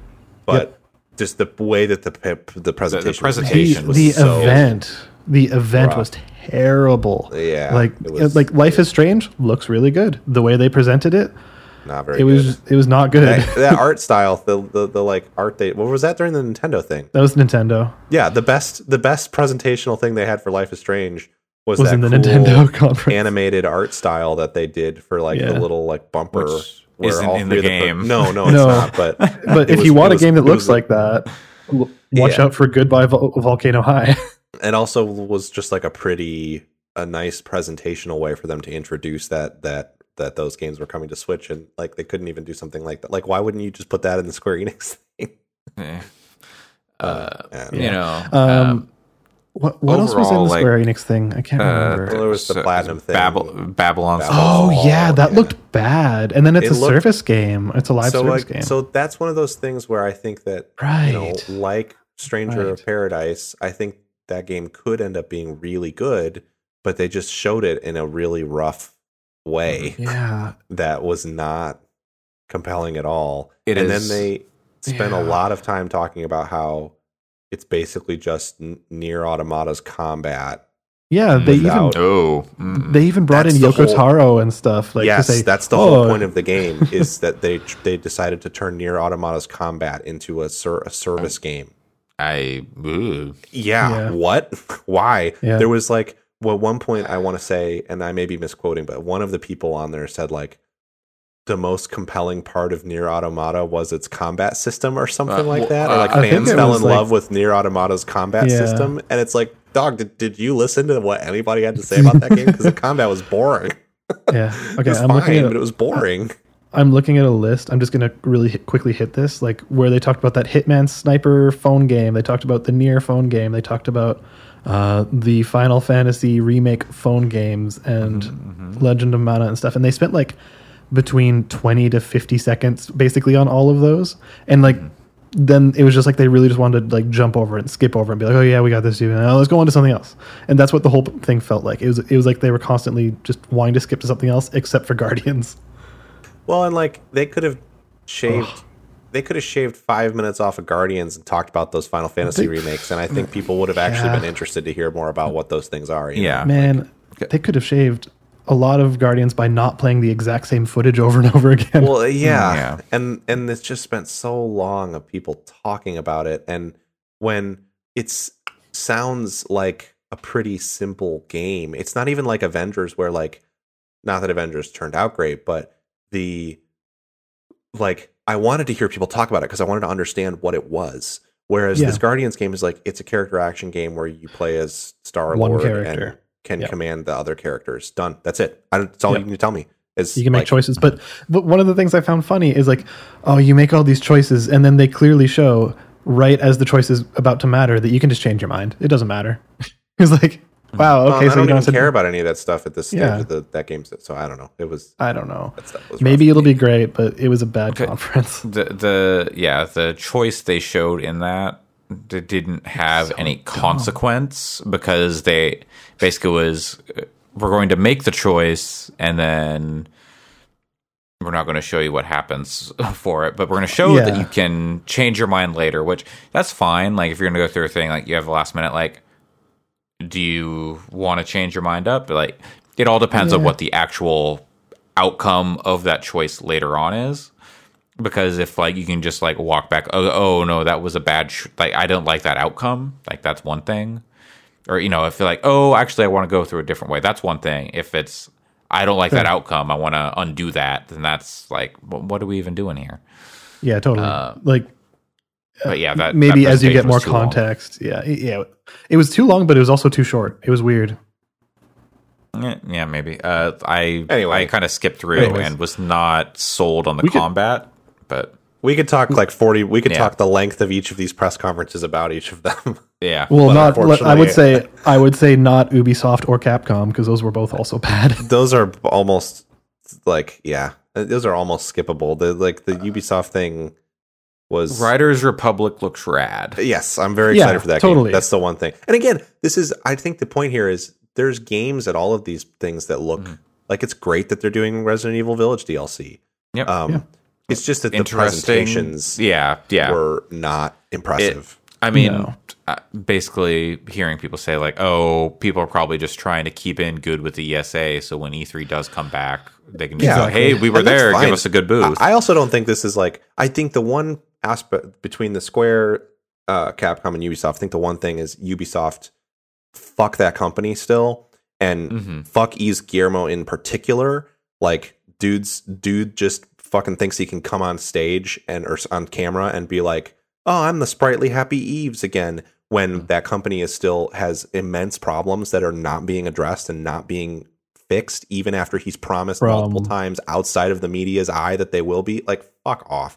That's the one thing I would say about, nothing against the people on those teams working on those games who are the victims of this shit.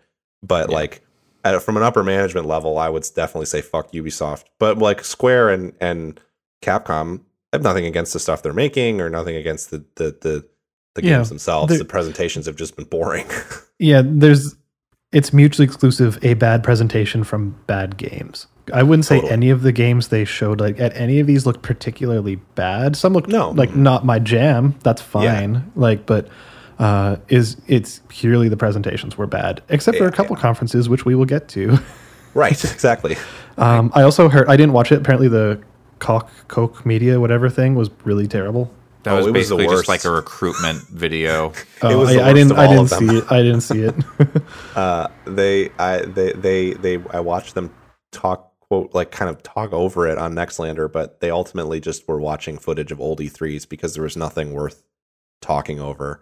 So they would close the old E3 footage and pull up the Coke Media thing whenever they would actually show a game. But usually what it was they'd show a game trailer, and there was like one that looked interesting to me, and I can't remember what it was called. And then they would talk to the developers about what it's like to work with Coke Media for like 20 minutes afterwards. Wow, really? Not 20 minutes, but like 5 to 10 minutes of someone just interviewing developers from the team about what it's like working with Coke Media. And it was not, I think, certainly they maybe misrepresented it a bit on social media and stuff. It was not an official E3 thing as far as I know. I think maybe the whole point initially was this is for developers who are looking for a publisher. I don't think it was really a thing made for consumers to watch. It didn't have that feel at all. It felt very much like the sort of thing you would see if you went to like GDC and were like going to a networking thing or something. So it's like almost what you would see behind E3, like back closed door conversations. Yeah, exactly. That's interesting. I'm joining the Embracer group. Yeah, it had no air of like being for fans to watch at all. In my opinion. I'm looking through what games were there. There was The Chant. Is that the one? No. There's Crossfire Legion. There's Dolmen, No. Echoes of the End, I don't think it was Encased, that. I think Final Form, Final Gungrave Form might have Gore. been it. Okay. It's There was like it was like a code sci-fi shooter that looked kind of interesting. name. don't Yeah, it looks like that could be this. Yeah, no, Uh, this isn't. expands beyond the edge of the known universe in a race against an unstoppable plague to prevent the last celestial being, essence of life and creation. There was one of them that looked really bad. One sci-fi shooter that looked really bad. It looked like a bad version of Returnal to me. Gungrave Again, Gore. maybe again they who knows with these things. They all seem super Yeah. early too, so they didn't even look like they were the Yeah. games they were showing were really made for people to be looking at them yet. Yeah, So, totally. Anyways, All right. I wonder if part of the thing that made so many of these presentations bad was they're going overly in depth on some of these things is because media isn't there to like see them, play it and write about it. probably and talk about it and be like, here's what this thing is. and from what So they're like, we need to, and like, remote demos like are possible, but they're still like, they're touchy and iffy. So if they're just like, oh, we're going to put it all out there for everyone to see, but it could have been like, and go to our YouTube channel to get like a more in-depth look at this stuff. I've talked to a couple people about that had access to the E3 portal, and it sounds like it was a waste of time to even get into that. Like there was nothing there. Yeah. So it's not like they had much material for press to talk about. I think some people were booking remote appointments to see games, but yeah, who knows if it was even worth it to do that for Square for a lot of their stuff. It may have just been like, wow, this is a poorly paced show. But and what I'll say is like, I know multiple people. One of them is Sam, who is really fucking excited for that Guardians game now and appreciated them talking about it for 20 minutes. So of course he is. It worked for some, and he's not the only one that I've seen. It worked for some exactly. people. Yeah. So it's The presentation of it was poor, like quality of the game. I guess my who point knows, is, but yeah, I think we are a hyper specific group of people. true. And the number of people who give a shit about whether the presentation was good or not, it may seem large because we've built very specific Twitter spaces that talk extensively about it. But Yeah, we're probably following roughly 40% of all people who actually care about it. Like the actual number of people. Most people, when it filters through people like us, go, oh, Guardians game, awesome. From the people who made Deus Ex, cool. And that's all that really matters at the end of the day. yeah. I think people have been a little over the top with like, oh, this is like a terrible presentation, the worst E3 presentation I've ever seen. I don't It's think not the anything- worst ever. I don't No. think Konami anything one. from this. Oh no, it's the EA presentation where all they had was footage of developers sitting at computers with like wireframes. Well, that and was also- the worst E3 Oh, yeah, presentation I've sure. ever seen. That's one of them, yeah. If you had, I can't think of an expectation that wasn't really met from the, like, Sure. I didn't have any 100%. expectations for the Square Enix show. It would have been cool to see Mhm. 16, Final Fantasy 16.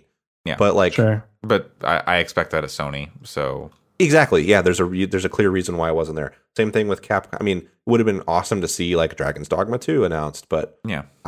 there was not a whole lot at any of these three conferences. I would have liked to have seen more new stuff from Capcom, but at least Sure. hearing, oh, they've now started on DLC, so they didn't have plans really until it did well, and now we're going to make DLC for it, which is honestly, probably good. But it is good because it means that they can look at what people were saying about what they liked about Village and leverage that for their DLC. Mhm. So yeah, none of this stuff was disappointing to me in the way that certain conferences in the past have been from different companies. I think if Nintendo had really beefed it this year, I would have been more down on the show overall. Yeah. Mhm. I was going to say, some of the conferences were good. Yeah, speaking of, we should talk about the good ones. Yeah, Those one were of- interesting. Did you guys watch the Wholesome Direct? Because I definitely did. No, I but did it sounded not. good. It was really good stuff. It had a lot of games. Like it was just friggin' going a mile a minute They've of just good games, but it was all represented really well. It was all every one they showed looked interesting for a different reason. And there's definitely like I think they showed 75 games overall, and there was like a big block at the end where it was just like 20 of them just in a row. But like I wish listed probably about 10 of them. At least. that's the Wholesome Direct people are really good at hitting. Their presentational style is just very good. So even at their worst, like they're able, they do a good job with putting together the show part of it. So I'm not surprised. Oh, I should go and watch that just because with everything happens when like I'm asleep, basically at E3. It all totally. happens at like 2 a.m. or so timing on this stuff is, and then like a lot of it is like during the work week for me. So I just like I have to watch it like after work or whatever, and like there's only so many hours in the day, so stuff like I didn't catch the Devolver Showcase. I didn't catch. It was okay. The Wholesome Direct. But it is still like, I know there are games there I want to see. Like, what is this? Shashingo. I'm looking at the Wholesome Games page. Is learn Japanese through photography. Oh yeah, that one sounds cool. Neat. That one's really cool. Sounds cool. Yeah. But yeah, check out the YouTube video for the Wholesome Direct. It's they have timestamps for everything in chapters, so it's very easy to just kind of look through and thumb through. Yeah, the Wholesome Direct was really good, and it was also hosted by Waking Oni, Derek, and then Kim Chica and the V-Tran, so Victoria Tran. It was cool. Yeah, it was great. Yeah. So anything you said you wish listed 10 games on there? Anything in particular that caught your eye? That's a lot of them. I don't know, like for different reasons. Give me your top 3 most fuckable wholesome games.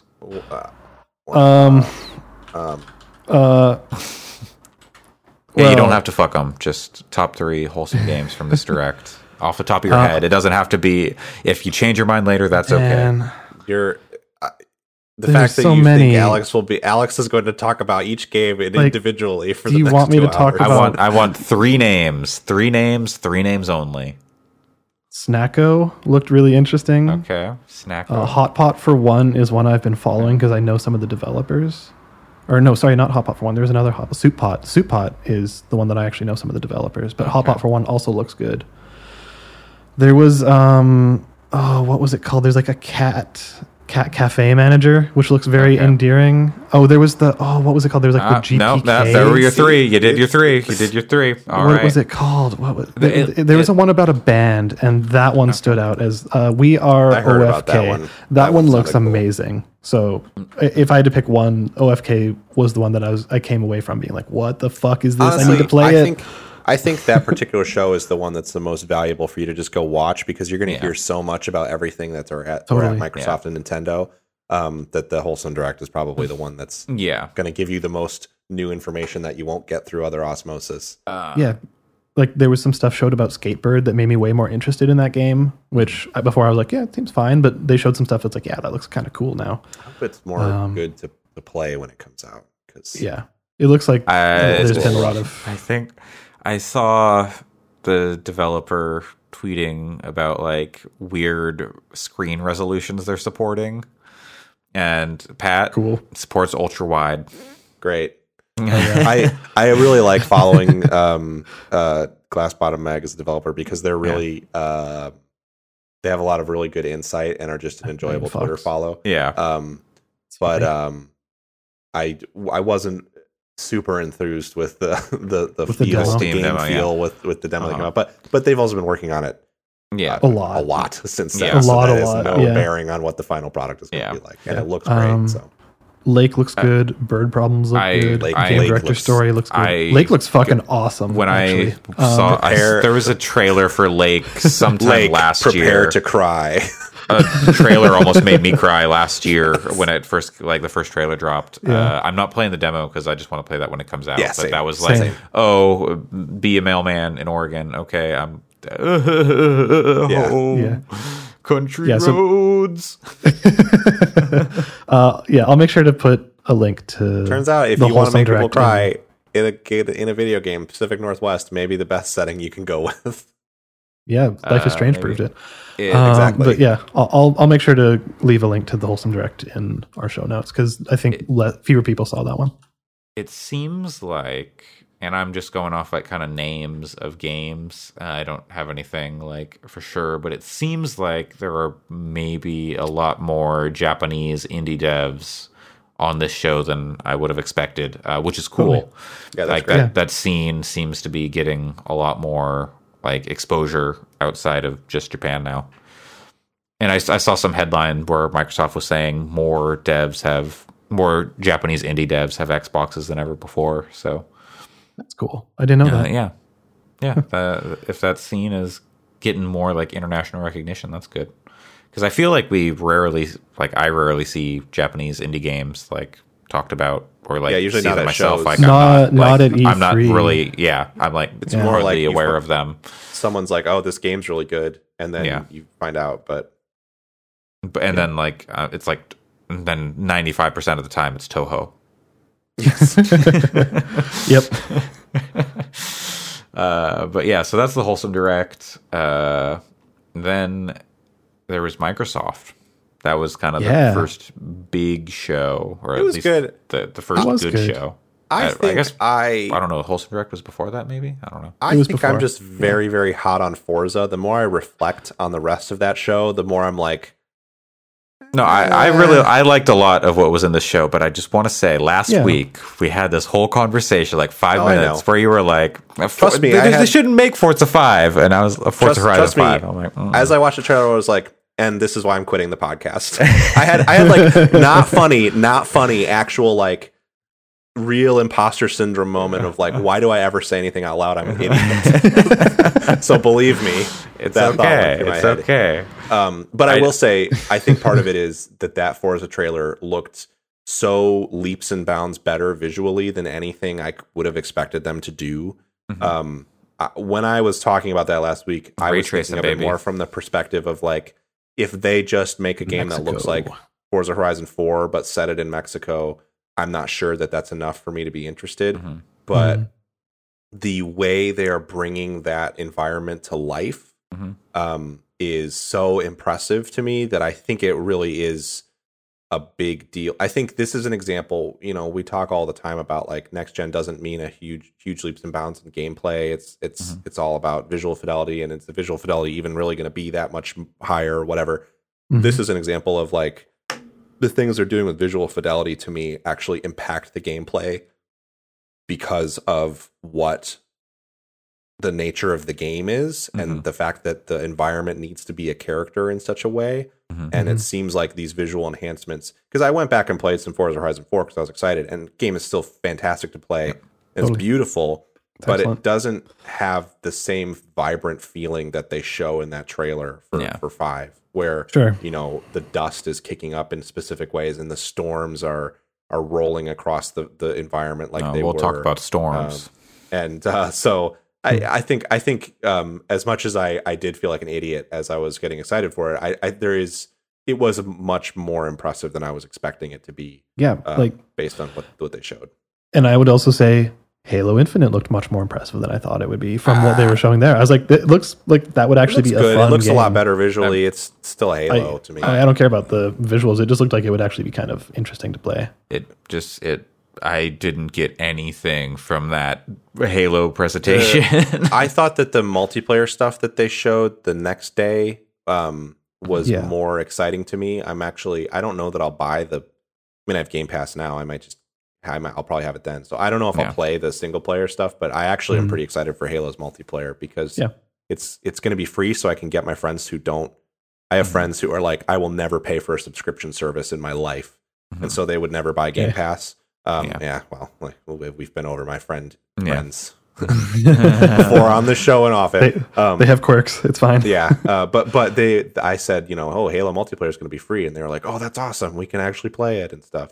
And the stuff with like battle passes being like permanent, available for a limited time, but something you can always work on. So that's sort of it sounds like actually you can just buy them forever. I thought there was like they're kind of going to rotate when you can buy them, but it sounds like you can buy them at any point. That is, I have always wanted someone to do a battle pass system where you can just equip the one you want to work on, but keep them all in a like deck of cards and not. They've been always apparently doing that with the Master Chief Collection. I didn't even know Master Chief Collection had battle passes. It's not like battle pass in like the traditional sense, but it is like like they're kind of like seasonal passes, but they remain there, and if you can just dedicate like, okay, I want to work on this one or I want to work on this one, and they're keeping that going into the. I think it just makes. Halo I Infinite. think it's more friendly to players that way. 100%. Yeah. and I think it's better. And I think especially if you want to sell a subscription service, it's a much better to do it that way. And give people flexibility and access to things all the time. I mean, hopefully Halo doing it will be like Maybe. pressure on the rest of the industry. If 'cause Halo Infinite is like good and has legs. Yeah. I will say that replaced game looked fucking awesome. Which one's replaced? It's the one that kind of looked like it's kind of like the sword and Cyberpunk. sorcery, but Okay. cyberpunk, like that really Yeah. pixel arty kind of thing. That one did look awesome. Yeah. That looks super cool. And Redfall looked Somerville really cool too. Yeah, Redfall course, looked cool too. Somerville looked really interesting. Yeah. That was the one with like the kid and the alien invasion kind of stuff. I think that Made me think of what's the Kentucky Route Zero. Like what if Yeah, Kentucky totally. Route Yeah. Zero met like War of the Worlds? Yep. Yeah, 100%. That's what I thought too. I think I'm really into all the stuff they showed. I think my Yeah. my few criticisms of that presentation is one, I think that Starfield it's fucking hilarious that Starfield thing leaked 20 minutes Like, early yeah. because of the Washington Post. Like, Yep. Getting time zones wrong you know, or something. Who knows? I love Gene But Park. 20 so minutes, nothing that against doesn't. Gene Parks, Well, Gene but- Park said it wasn't him either. No, so. no. I'm saying just generally, I am not a fan of the yeah. Washington Post as an institution. Yeah, okay. Personally, I think they really suck, but I do like Gene Park a lot. But so that's why I was cackling over the fact that especially because it wasn't Gene Park's fault or like thing that they're the ones who fucked up arguably the biggest embargo of the show. Yeah. Yeah, almost assuredly. Yeah. It's a good thing and then they on opened top with of that, and then on top of that thing was boring. I mean, I'm maybe It didn't the show most anything. excited. I'm maybe the Yeah. most excited for Starfield of anybody on the podcast as a huge Bethesda Game Studios fan and a huge sci-fi space RPG fan. That trailer didn't show shit. It was nothing. It was like It showed the release date. It's 11 years after Skyrim. did it though? Did it show the release date? Because like good point. I mean, It showed- I'm not it showed even- a release date. It showed a Yeah. date. It showed I'm a not even- date. Given the fact that they had no gameplay, I understand it's over a year out, but that game's been in development since what, like 2017? It sounded like it was in very light development at that point, but yeah, it's been. Yeah, but I guess like for our purposes as people watching the show, I don't care. They announced it in like 2017. So to me as a player, that tells me, I think it was. I think it was I think it was 2018, but 2017. either way. No, either I way. think it was before Okay. we started doing a podcast. That's why I think it was 2017. I think it was at their E3 presentation. I I'm looking. remember. Wasn't that the one with Andrew WK? No, Because I it was think it was around the time Fallout 76 came out. So that would have been during, because it was like that same E3. They're like, we're making the online Fallout, but also we're still working on like our single player RPGs. We got Starfield, and then we're gonna have Elder Scrolls 6. And like Starfield had been like floating around and like, you know, the rumors, but I'm pretty sure it was 2018 was Fallout 76. Well, right? I'm trying to find as I'm well. trying to find because it too. I'm curious. Because then I remember the next year, you were saying like, if they're not going to show Starfield or Elder Scrolls, what is the point of Bethesda doing a show? Well, sort of. I mean, it doesn't say on their Wikipedia article, No, so it I don't want doesn't. to. But either way, it was heavily rumored before. Yes, well it was. before It it was was. ever shown. Too. Yes, 100%. But I'm pretty so sure I guess 2018 I'm was just- the reveal. Either way, if it was 2018, that's still 3 years of development time. And I understand. I'm not saying making games is hard. This isn't me trying to like shit on them too hard.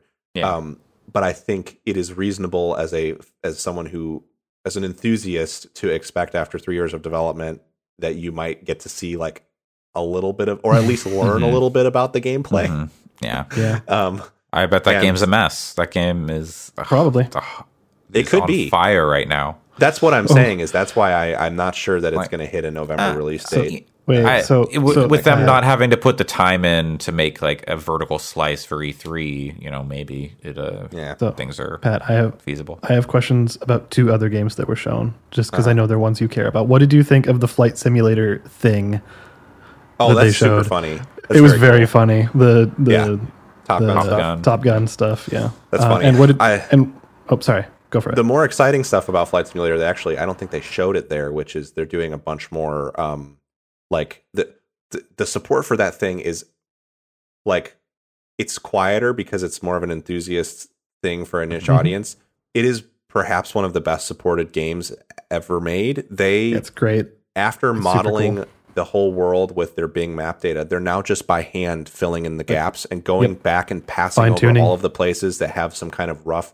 So I race with some Finnish folks, and they announced that they're doing a huge pass of Northern Europe and Finland. Cool. And it's like, and they were like, this is really cool because there's actually like a lot of hills in Finland that are lakes in the way that they pulled the map data. So they're going back by hand and fixing all of that stuff on a like mile by mile basis. It's incredible. It's just like Asobo deserves nothing. And then on top of that, they're also making a Plague Tale sequel. Yeah. On top of supporting Flight Simulator better than maybe anyone has ever supported a video game. Yeah. Okay. It's wild. I have the other game here. What did you think of the Sea of Thieves stuff they showed? It's silly. I don't know. If it gets more people to play Sea of Thieves, cool. I don't have that much affection for the Pirates of the Caribbean series. I liked those movies a lot. I haven't seen very timely. Timely with this Pirates of the Caribbean tie-in. Like, okay, I didn't. But I will say anything for that one. It got some of my friends to want to play Sea of Thieves, and we played some Sea of Thieves over the past week. So that's enough for me. I like Sea of Thieves a lot. Like a much more like interesting game than it did at launch. Let me fucking tell you, if you Sea of Thieves at 144 hertz with the graphics like max the fuck out at 1440p. One of the most incredible looking things you can possibly do with the video game. Awesome. I was like, I just stood and stared at the water for like 10 minutes when that we water played does look good. It is, and it looks damn good at 144 hertz. Awesome. Yeah, it's a good game. Yeah. The only other one I want to talk about and mention from that, because it was a good conference. Stalker 2 looks really awesome. I can't wait. I love Stalker, the first game. Yes. I mean, it's one of the greats in my opinion. I'm very interested to see if Stalker 2 lives up to what they showed, because Stalker 2 has been in development for like 20 years, not 20 years, but like at least 10. Yeah, it's like 12, I think, is the real number. And my understanding is that it has been largely spearheaded by one guy, and he's sort of been like working with rotating teams of people trying to get a team to click and actually make the damn game. Weird. So we'll see. I was very surprised to see it. It wasn't a surprise to see it at all because I knew it was coming eventually, or it was in development, because it has been forever. It's very surprised to see it at Microsoft, and I'm excited that they seem to have faith in it, because Microsoft doesn't pick these games up if they don't think there's something there. They're pretty like they're not a Koch picky. Media. They're much pickier. They're not always right. Medium ended up being kind of rough. Primarily from a narrative perspective, but also we Happy Few was fine. So Microsoft isn't always on target, but they try. That means they must see something in Stalker. They must have shown them something that was impressive. Redfall looks rad. Looks really cool. I need to know more about what Arcane, it is, but it's Arcane, so it's like the one thing that had me like is like, oh, it's multiplayer, but if that's if you don't have to do multiplayer and how that works out, we'll see. I think it's all going to be how the problem with, as someone who plays a lot of co-op games with a group, the problem that is always encountered is, how does multiplayer work? Is it a situation where you host a session and now I come into your session and I have to play from your point in the story? Like what? I think the structure of that game is going to make or break. Is it going to be like a Left 4 Dead, Back 4 Blood, co-op? Well, they said it's open world. Run missions. So, okay. That's the thing that I think a lot of people missed. A bunch of people I've talked to about it. I did miss that. Yeah. Yes, it is an open world game. That's where to me, it looked gameplay wise actually kind of like Sunset Overdrive, but Yeah, sure. with perhaps more Sure. focus and immersive and stuff, and not as fast, Yeah. which could be really cool. But if it's the situation where like I'm bringing a character into your game and we're progressing your story and I'm not getting anything for it, that feels bad. And if it's a thing where we all need to be playing together all the time to get the most out of it as a group, and I can't jump on and play it myself while you're busy, that could feel bad. So it's just going to depend on what what it looks like, I think. Yeah, I trust Arcane. Like they same. make incredible games. I don't. This is just new territory for them. It is. So that's why I need to see more to be Yeah. on board. And it may be the kind of thing where the co-op is weird, but it's just a great game, and so you want to play through it single player or something. I mean, who knows? Like maybe like a Dying Light type situation, because that game kicked ass. Yeah, Dying Light handled co-op pretty well, in my opinion. So if they did it kind of like that, I would be totally in. There's totally potential for that. But I'm interested in it. That's for sure. I was pretty into Atomic Heart, that trailer. Awesome too. Just, I'm really glad that they found money, because that game started as a very indie thing, and I think the reason it's taken so long is because it was going to be a lot smaller in scope, but then publishers took interest in it, and they found one, and then started getting more resources and building a larger team, because that game looks really cool. Yeah, it looks bizarre in a good way. And then last week after the podcast, we watched the reveal trailer for Battlefield 2042. Oh yeah, and we then did. they showed the gameplay during the looks so Xbox. good. It looks really good. Like I am not a Battlefield person. I almost got in on Battlefield, whatever the One. most recent. 5. Battlefield 2, 5. yeah. I almost got in on that, but I was like, But I think I'll get it on Battlefield 2042. Oh, it looks so fucking good. I pre-ordered it. I'm ridiculous. sorry. I'm not a pre-ordery person, but I'm going to I wait did. a little bit on it just because I want to see when the dates are for the beta. But I'm going to be buying that video game. Yeah, it looks like the evolution I've wanted from Battlefield 3 and 4. Like, and you want to talk about my picky friends? I was like, you need to watch this trailer, and every one of them was like, we're not going to buy Call of Duty this year. We're just going to play it looks I so wonder if this is actually going to be, because I've seen several people be like, I don't care about like these kinds of games, but holy shit, Battlefield 2042. Yeah. Well, and amazing. what's funny is a lot of the cool stuff in it is very reminiscent of Battlefield 3 and 4 to me, which I'm excited about. So it's interesting that so many people are like, I'm in now, because I would say, if you're listening, I don't think it's on sale anymore. If you get the itch to want to play one of these kinds of games, when Battlefield 4 is on sale, you should try it, because it's really good. Really good. and very similar to a lot of the stuff you saw in the trailer. They don't, however, have the crazy dust storms or tornadoes and stuff. I think the thing where I'd be concerned about doing that now is just there is like the people playing that game at this point. There's always good. So you're just sure. You're shit wrecked. There's a server browser, and you can find newbie friendly servers. I will say there's still like thousands of people playing it. It's pretty impressive. Does it still use Battlelog? Because I actually really like Battlelog. 4 didn't. 4 had an in-game server browser, and then you used a web browser to edit your loadouts, which kind of yeah, right. That's what it was. 4 was a bad amalgamation of Battlelog and the rest. I know I don't want to spend too much time on everything, because otherwise we'll be here for another 4 hours. But with Battlefield, just with one of these games, I really hope they bring back the Bad Company destruction style, like just taking down walls, totally destroying the environment, because that stuff was awesome. With the power of the cloud, we can. Yeah. I had a thought and then I lost it. Oh, Psychonauts got a date finally. Yes, August 25th, baby. Oh, now I remember my thought. How long do you think they keep calling it, like they keep doing like the Xbox or the Microsoft Bethesda showcase or whatever? How long do you think they keep saying that? Probably, well, if Activision does shows, do they call it the Activision Blizzard showcase, or does that? Yeah, but they're called Activision Blizzard. The company, yeah, totally. The company is not Microsoft true. Bethesda. Yeah, yeah, but like Bethesda is a recognizable name for a lot of people, so I imagine at least for a while. Let me put this potential future to you. This is not going to happen, but this is a thought that just came into my head. Uh-oh. What if Bethesda, because there's so much name recognition there, they just start putting more of their first party studios under Bethesda. So instead of it being Xbox Game Studios, the Bethesda box. Bethesda. Like well, no, they keep box. calling it Xbox, but Bethesda is like there's like Bethesda is the top level nesting under Xbox as It's like the- their first party is Bethesda. I would think that they learned by watching EA not to do that because of BioWare. I don't think they will do that, but I think it's Yeah. an interesting thought. I bet they'll call it the Xbox Bethesda Showcase for At least one more. I would say for a long time. At least until Elder Scrolls 6 comes out. You know what? That's a good point. Yeah. So I would actually, 2026. I might actually agree with Oh, that. that's we're 2030, baby. No, that's not that game. Fuck. That game's in the next 3 to 5. Are we gonna have to play some bets on this? Three.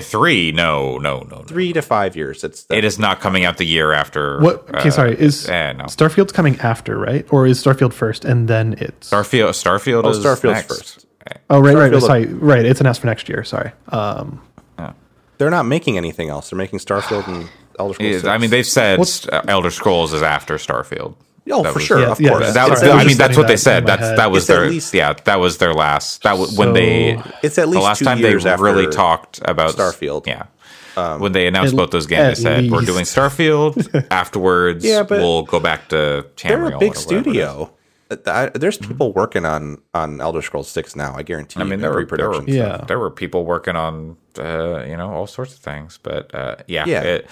There's No, I always think- someone working on something. I but think 3 to 5 years, probably on the longer end of that scale, but I think 3 to 5 years is when we'll see Elder We'll Scrolls see. 6. Yeah. It'll at least get its first hard release date in a 3 to 5 year time frame. I mean, I could see it getting pushed into year 6 or whatever, but Unless they go back to what they were doing before and just go, okay, we're 6 months out. Here's the game. Here's what it looks like. I think That that's would be possible amazing. too. That'd be really cool. I think like with every Bethesda game, a lot, because remember, Fallout 4 came out way sooner than it seemed like it was supposed to have. Like, It did come out sooner than it should have. yeah, well, yeah, I'm not saying you're wrong, but I remember when they announced Fallout 4, it was like, whoa, already? We're doing this now? And it's going to be out now? Okay. Or then when it's, that's the date? Yeah, I mean, that's true. Was it? It didn't. I don't. Well, what made it feel so soon? Because Bethesda takes typically Forever. a really long time between their games. Fallout 4, Skyrim came out in 2011, and then Fallout 4 came out in 2015. And yes, that's 4 When years. did Fallout 3 but come out? Like, it was like they did 2008. they did like Oblivion. They did Vegas- Fallout 3. New Vegas was Obsidian though. Yeah, but like it was still a new Fallout game. Did that come out in between? That was like it was in after, between the Fallout year 3 and after 4. So- Fallout 3 or So 2 years so after Fallout 3? maybe that's part of what made it feel that way. Yeah, probably. But it just Like, seemed... I mean, like until Skyrim, they were like putting games out at a pretty good clip. Yeah, And they then were. like I would say like Fallout 4 was kind of the exception to like it was out for, there was more of a gap between Skyrim and Fallout 4 than anything else up until that point. I don't know. I may be way off base. I just remember feeling at the time like, I'm surprised this is coming out when it's coming out. Like a numbered because it sequel. feels- Yeah. I think a lot of it had to do with the fact too that there was like 15 years between Fallout 2 and Fallout 3. Sure. So Yes. at Yeah. the time, I remember thinking, well, Fallout 3 is it. Like they're done for a while. And then Fallout Shelter and Fallout 4 and New Vegas all came out in like a 7-year 76. period between those two. And then we did 76 just a couple years later. Yeah. So yeah. Whereas if you look at Elder Scrolls, there were 5 years between Oblivion and Skyrim, and then there were 4 years between Morrowind and Oblivion, 5 years between Oblivion and Skyrim, and now it'll probably Over 10 years. over 10 years between Skyrim and the next one. So it seemed by They contrast, put out like a billion different versions of Skyrim in the meantime. So yeah. I mean, Yeah. yeah. It But has straddled 3 generations at this point.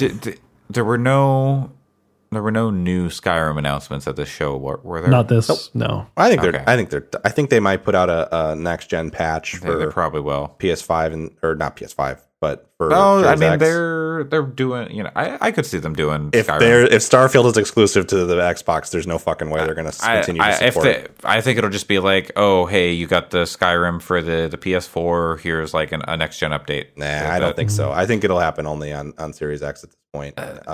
Maybe I think the only game that they're going like to keep, Doom is getting like the next gen update and stuff. So like, Doom Yeah, Eternal. but it's not on PlayStation. Yeah, it is. Doom Eternal is on think- PlayStation.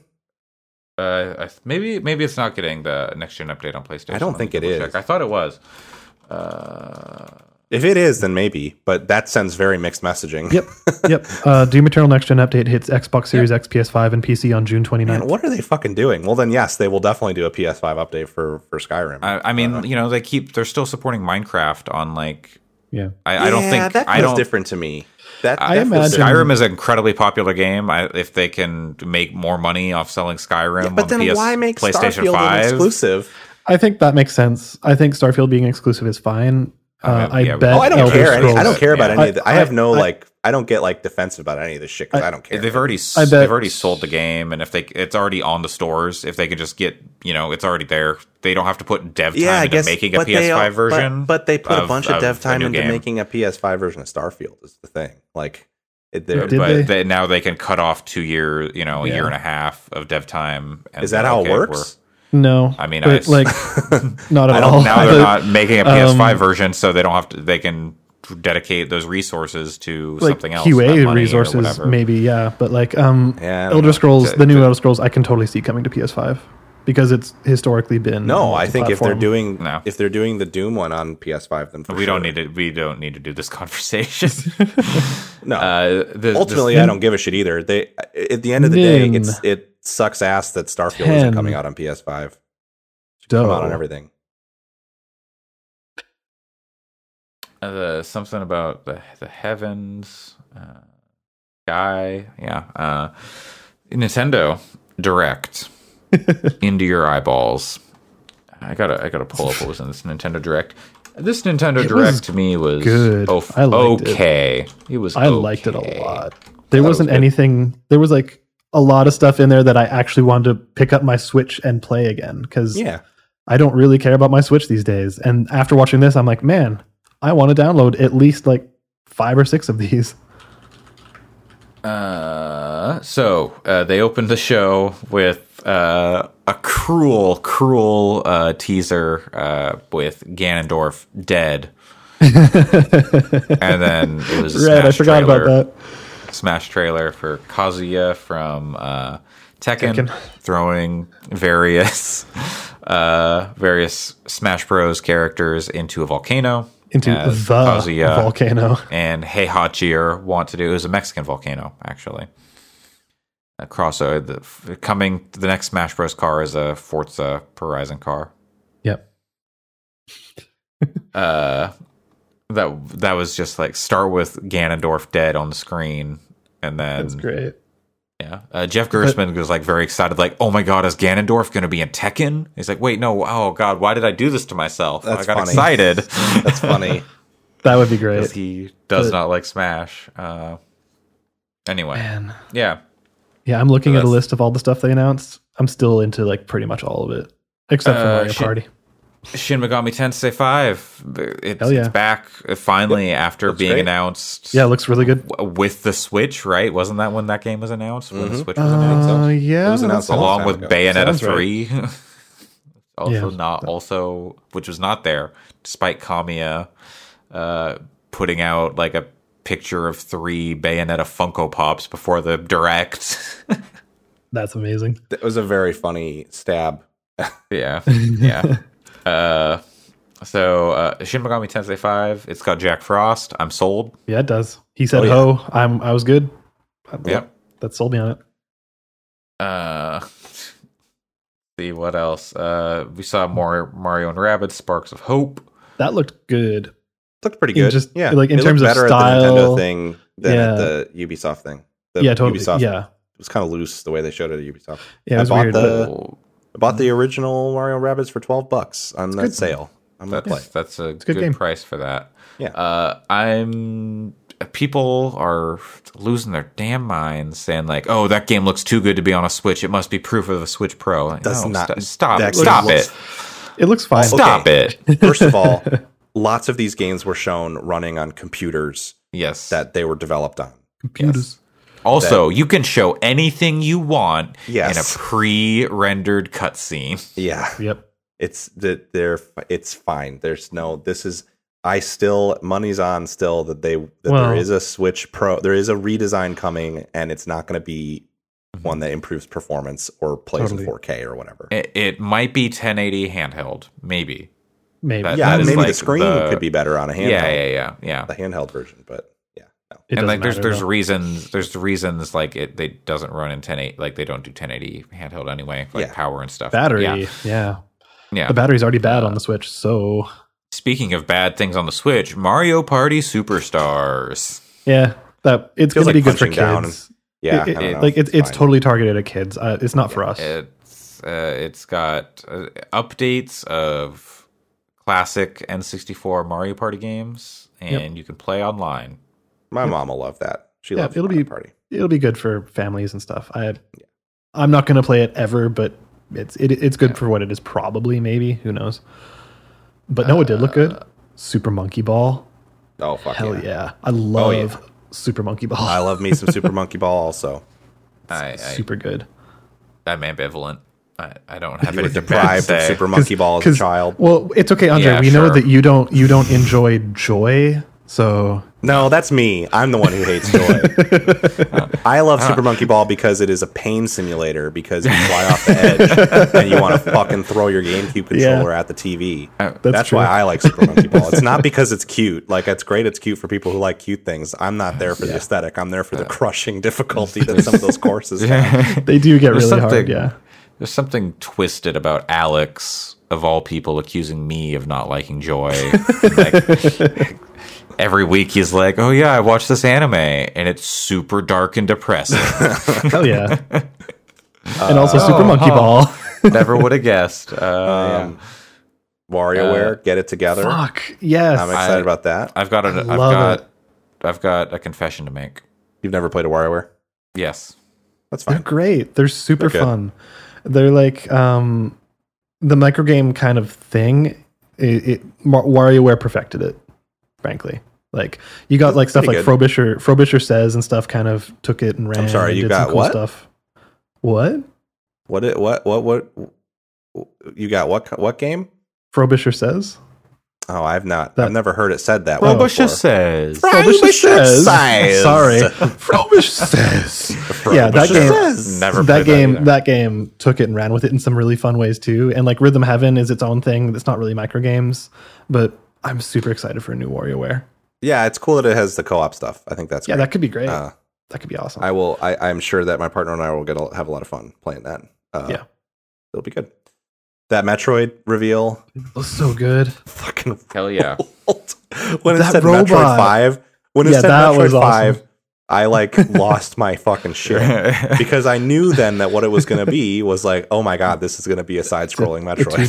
2D, yeah. They 2D side they scrolling. should have, but what if so cool. just like they put in a carrot and then underneath scribbled in Prime, and then they just skip right over. But like, you know what? That'd be funny Metroid Prime in its own way. 4, that game sucks. We're Metroid Prime 5. We made it. We played it. It's bad. We're saving you No. from that. Now we're on 5. What they do is that old Square Enix E3 reveal of, okay, here's Metroid Prime 4, and here's Metroid Prime 5. It's an MMO. Yeah. And then there's also a phone game. And also apparently Metroid Dread. One Patrick Klepek of Waypoint reported on this game showing up 16 10 years ago. Oh, wow. Yeah, I think he reported on it being canceled 16 years Yes. ago. That's amazing. And- yeah. Like IGN had a story. It was like these leaked internal documents had all these games, and all the games came out, like including Except like for- Super Princess Peach, except for one, Metroid Dread. I wonder. I don't know how much of that old game is in this one. It might just Probably be that they. It changed the sounds name, like but- Almost it none. sounds. Yeah, it sounds like it had been like in and out of development and like Yeah. canceled and restarted and stuff. But man, that robot character, that Emmy or whatever, that's such a cool design. It's good. It's I loved very. it. What it? Oh, it's There's very something similar. very funny about the way it moves, and like so it like kind of like does some like jerky robot stuff and like It's- stands up, and then it's like, oh, now I'm gonna chase you, and it like folds all the way back under itself. Like, Yeah. It's very cool. like it's 360. very. It's very It reminds silly. me very much of Dog from Yeah, Half. from Yes, Half-Life. yeah. Totally same. Like, especially the just the face thing. It's but- more agile, but I definitely was like, somebody played Half-Life while I was watching it. Yeah, but I loved it. Yeah, that game looks great. I'll definitely play that. I saw people, like some developers that I follow and stuff, saying they think it looks bad, like visually, and I'm like, Whatever. what are you talking about? Like it looks like a Switch game. Yeah. Yeah, like also it, like, I don't know, I haven't gone back to like look at other trailers, but like stream is never a good place to like some of the lighting looks like Switch light. I mean, it doesn't look like a PS5 game, but No. the fuck do you expect? It's a tablet from 2016 that it's running. Yeah, like it's definitely like older Metroid games being like a pixely, like more like Game Boy or like Famicom. Sure. Like there's something to that art style, which we can actually get into with the next game that we're going to talk about. But like we have to. It's a different time, so like the art is going to be different, and like they're not going to make another Metroid game that looks the exact same way. I don't think they should. They should like take advantage of the things they can do with modern consoles and techniques. If you don't care for the art style or think it's like I think maybe it looks a little bland, but we saw such a small that's like the thing. part of the game, so it's hard to say. But speaking of the art in games, maybe not being living up to the past in this Advanced Wars 1 and 2 Reboot Camp. I'm so mad at Sam for showing me that, because I watched that thing at the press conference and I was like, oh yeah, it looks like Advanced Wars is fine. It's 3D now, but it's like that's like what it used to look like. And then Sam was like in our chat, like, oh, it looks really bad. And I was like, no, what are you talking about? And then he put side by side screenshots. That remake looks like shit. I am so upset about it now. It's just sprites versus models, Like I imagine they're going to do more stuff with the models. I hope the models are so flat. There's they don't look like they look like Playmobil simple toys or whatever. Yeah, Mega Blocks. They look like they don't have textures practically. But for me, I don't care. I think I've been on record as saying visuals don't matter to me that much. But like, if this as long were as it plays, if this were a new Advance Wars game, I wouldn't care. The fact that it's a remake of the original ones when all of that original art exists and is so much better, I'm kind of like, just put the originals there. A pixel perfect remake, like the just Final Fantasy 1 to 6 on Steam and mobile. Yeah, that old art is so good. So I don't know, that's my issue, but but I'm very excited it's happening because Advance Wars is one of my favorite Nintendo games ever. Yeah. Mm-hmm. Something I might end up picking up. Oh, sorry. I don't know if I ever. Oh yeah, I don't know if I ever played Advanced Wars. I played. There was a similar game on like PSP. But yes, they made a clone of it on PSP, and it wasn't as good. That okay. I remember. I don't know what it was called. But Tran Wars. I mean, no. maybe. Advance Wars is the same studio as Fire Emblem. Yeah. So that's where, and I always was bummed. I like Fire Emblem, but I was always bummed that Advance Wars kind of fell off, and they kept making, because I liked Advance Wars more than Fire Emblem. Because they needed Sakurai needed more Smash characters, so and it's harder to. They had to keep making.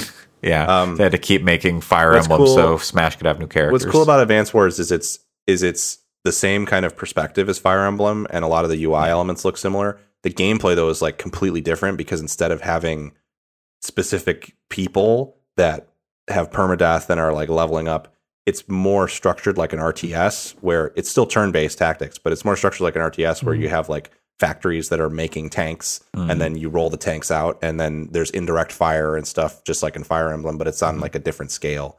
And it's really, really, it still has the rock, paper, scissors kind of stuff in terms of, tanks being better against infantry and aircraft being better against tanks and stuff. But it's so cool. It's such a fantastic series, and I'm really excited for the remake, because I'm sure that the gameplay will be there. I just am so hard on the visuals, because I wish that they would just include an option to let you play with the old sprites. I don't think they've said that that's not in there. No, if I complain, as we know, if I complain loudly enough about a thing, maybe it seems like they always fix it. So I've been rewarded for complaining before, and I'm going to keep doing it now. All right. Yeah. You say they're my sprites. Say you don't see the point. Why would they do this? And the opposite will happen. Yeah. Well, except I can't say that with a straight face because I'm very excited for these games to come back. I really hope they have online multiplayer because I could just emulate them if I wanted pixel perfect gameplay. Yeah. But I would love to be able to play this with like people not near me. And if they could, I know this is asking a lot, but if they could work in asynchronous multiplayer, oh man, they did With say Advance Wars by online. email. It does have online. Okay, cool. I'm pretty sure. It would be the perfect game for asynchronous multiplayer. It has online. If you could do the Civ thing where you start the game when each person has very simple turns by playing live and then save it and then start doing it asynchronously, it'd be great. That'd be cool. Yeah. This one I got excited about, Astria Ascending, because it reminded me. It looks a little, so it's like it's the 2D anime-y looking, like there's like beast people and stuff, and then it looks like it's got Valkyrie profile combat, like you're 4 people and like a diamond, and Oh, right, that one. Yeah. like it's got really nice art, and like I saw the combat screen. I was like, "Oh, are we Valkyrie profile here? Is that what we're doing?" Because for some reason, like I played that on the PSP, and I'm like, Valkyrie profile, even though I don't remember like anything from that game other than the combat screens, kinda, and it being also good. I'm looking at this Nintendo Life image of all the games they showed, which is incomplete because although maybe this is what I can't remember. There's a Fatal Frame thing that they showed. Yeah, that was a It was the Wii U game. Yeah. Yeah.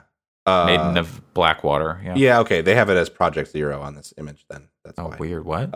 I don't know why. Maybe that's the name in Japan or something. Oh. Fatal Frame is awesome though. I'm very excited to be able to play that Wii U game. I'm sure I don't necessarily know if it's a great game, but I would enjoy playing a spooky game like that. I think and I can handle some jank. I think I heard it was good. We use that weird wasteland of like so many good games came out there that never got any buzz, so it's hard to know if it was shovelware and or also good. like Fatal Frame is kind of weird, and like sometimes they're out only in Japan or whatever, or not. Well, and they have some uneven quality. There are some really good Fatal Frame games and some really bad ones. So but no, Fatal Frame is the series. No, please go for it. I was going to say Fatal Frame is a series. I wanted to get into horror games when I was a kid, and it was T rated, so I was able to sell my mom on renting it when I was like 13, and then it scared me so bad that I was like, I'm never playing a horror game again, and that's why it took me so long to get back into horror games, even though I've always liked horror movies a lot. And we can bring it home with Fatal Frame. But you know what's consistently good? Just Dance 2022. Yep. I've never played Just. I have played Just Dance. I don't get it. I can't do it. You guys nailed it. But also Tony Hawk's Pro Skater 2, 1 and 2. Yeah. 1 plus 2. Yep. We can quick fire those, but Danganronpa and that collection looks fucking rad, especially because they have basically a board game, like a fully fleshed out board game version in there, which now? was like whatever that in summer. Yeah, it was in 3, but it was not very fleshed out. Well, I think it's the one from 2. Was it? I'm not. I think so. Maybe, I don't know. I don't know. There are different. Like that one was like because it's on the island. It would make sense because it's the island, but yeah, I don't know. And like, I don't know. I don't know.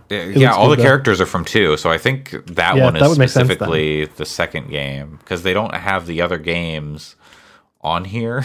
They like on the list I'm looking at, they just only have like the I'm looking at S or whatever. Yeah, but I'm looking at the board game and like Kaede and stuff are in there, so it's definitely using 3 characters from 3. Oh yeah, you're right. Yeah, I don't know, but that looks cool. And the collector's edition is rad. It comes with like this super sick cloth poster and all this stuff. Yeah, it looks good. Anyways, V3 is an amazing game. 2 is good too. 1 is fine. They're all good. I'm gonna finally play those on Switch. It seems like the place I've wanted them. Easy to put down, pick up. Like you don't have to worry about saving and stuff. I'll just plug the Switch into a charger next to my bed. Not even put it in the dock. Slide it into the case when I'm not using it, and Yep. Play them that And way. That's how I've been doing great. my reading, and it's good. It's a very good game to just be like, I'm just going to do like Persona style. I'm going to do one day, make it to the seems end of that very day, silly, and then do other stuff. but a big stumbling block for visual novels. Not that, I mean, Danganronpa is a little more of an adventure game, along with being a visual novel. But one of my big stumbling blocks with those games is there's some mental block that I have about sitting down on my computer, opening Steam, and launching a VN book? and launching a book. Totally, that's it. You nailed it. Whereas I just feel like I want to pick up the thing and start reading. So, I managed to make it work really well when I read stuff on my phone because I just like have the Books app on my home screen, so I can launch and be looking at a book in seconds. So being able to just have it paused on Switch to pick up and play will be a way for me to finally get through it. Yep, I think mobile platforms are really excellent for that kind of style thing. Yeah. Not to say that anyone is wrong to develop and play visual novels on PCs. It's just for me as a one of the best places to read a book when you're taking a dump. So can't really do that at your computer, or you probably shouldn't. I feel weird about taking my Switch to the dumpatorium. I don't. Not so much about phone. Phone is fine, which is weird because the phone is the thing you put up to your face sometimes. And you use it far more frequently. If you use your phone in the toilet, you could have a book in the dark. Yeah.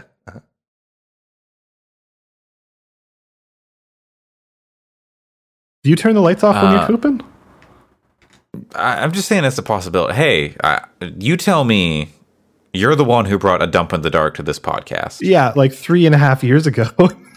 hey,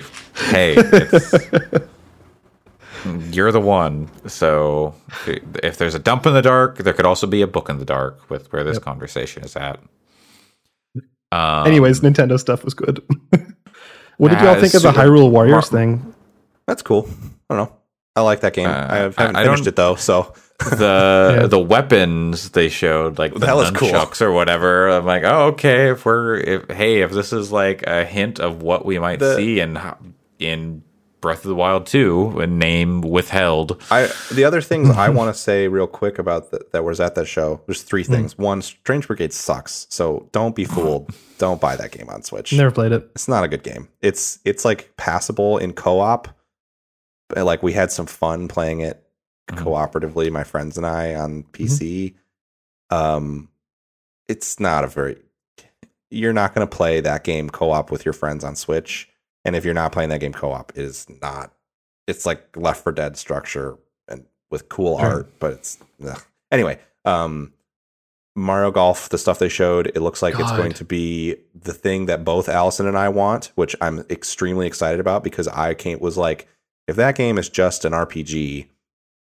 And it's not just, there isn't just like really good, like I just want to play a round of golf with a Mario character, I was going to be disappointed. And Allison, for good reason, she's been following that series closer, was kind of like, well, it's probably going to be more of an RPG the way the 3DS one was.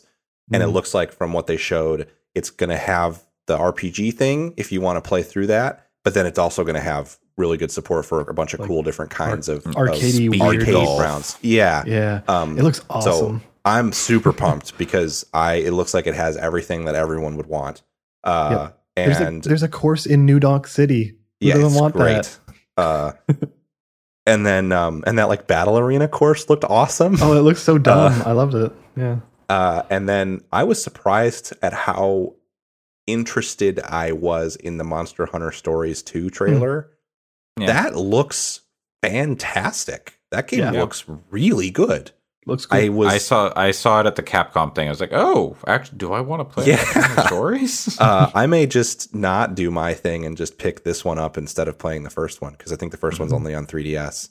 Anyway, I did not like that they kept calling them Monsties. That was not my favorite. Monsties and Posty. Bad. Hey everybody, it's Posty saying hi to E3. God. Monsties has a bad mouthfeel for me, but otherwise that game looks fantastic. Like visually, it looked really good, and not in the way that it's proof of a Switch Pro. I just think it has a really cool art style that works with the hardware. Know what else had great hardware? Game and Watch, Legend of Zelda God, edition, I whatever. passed on buying that. I think it's cool. I don't know. Yeah, I think it's cute.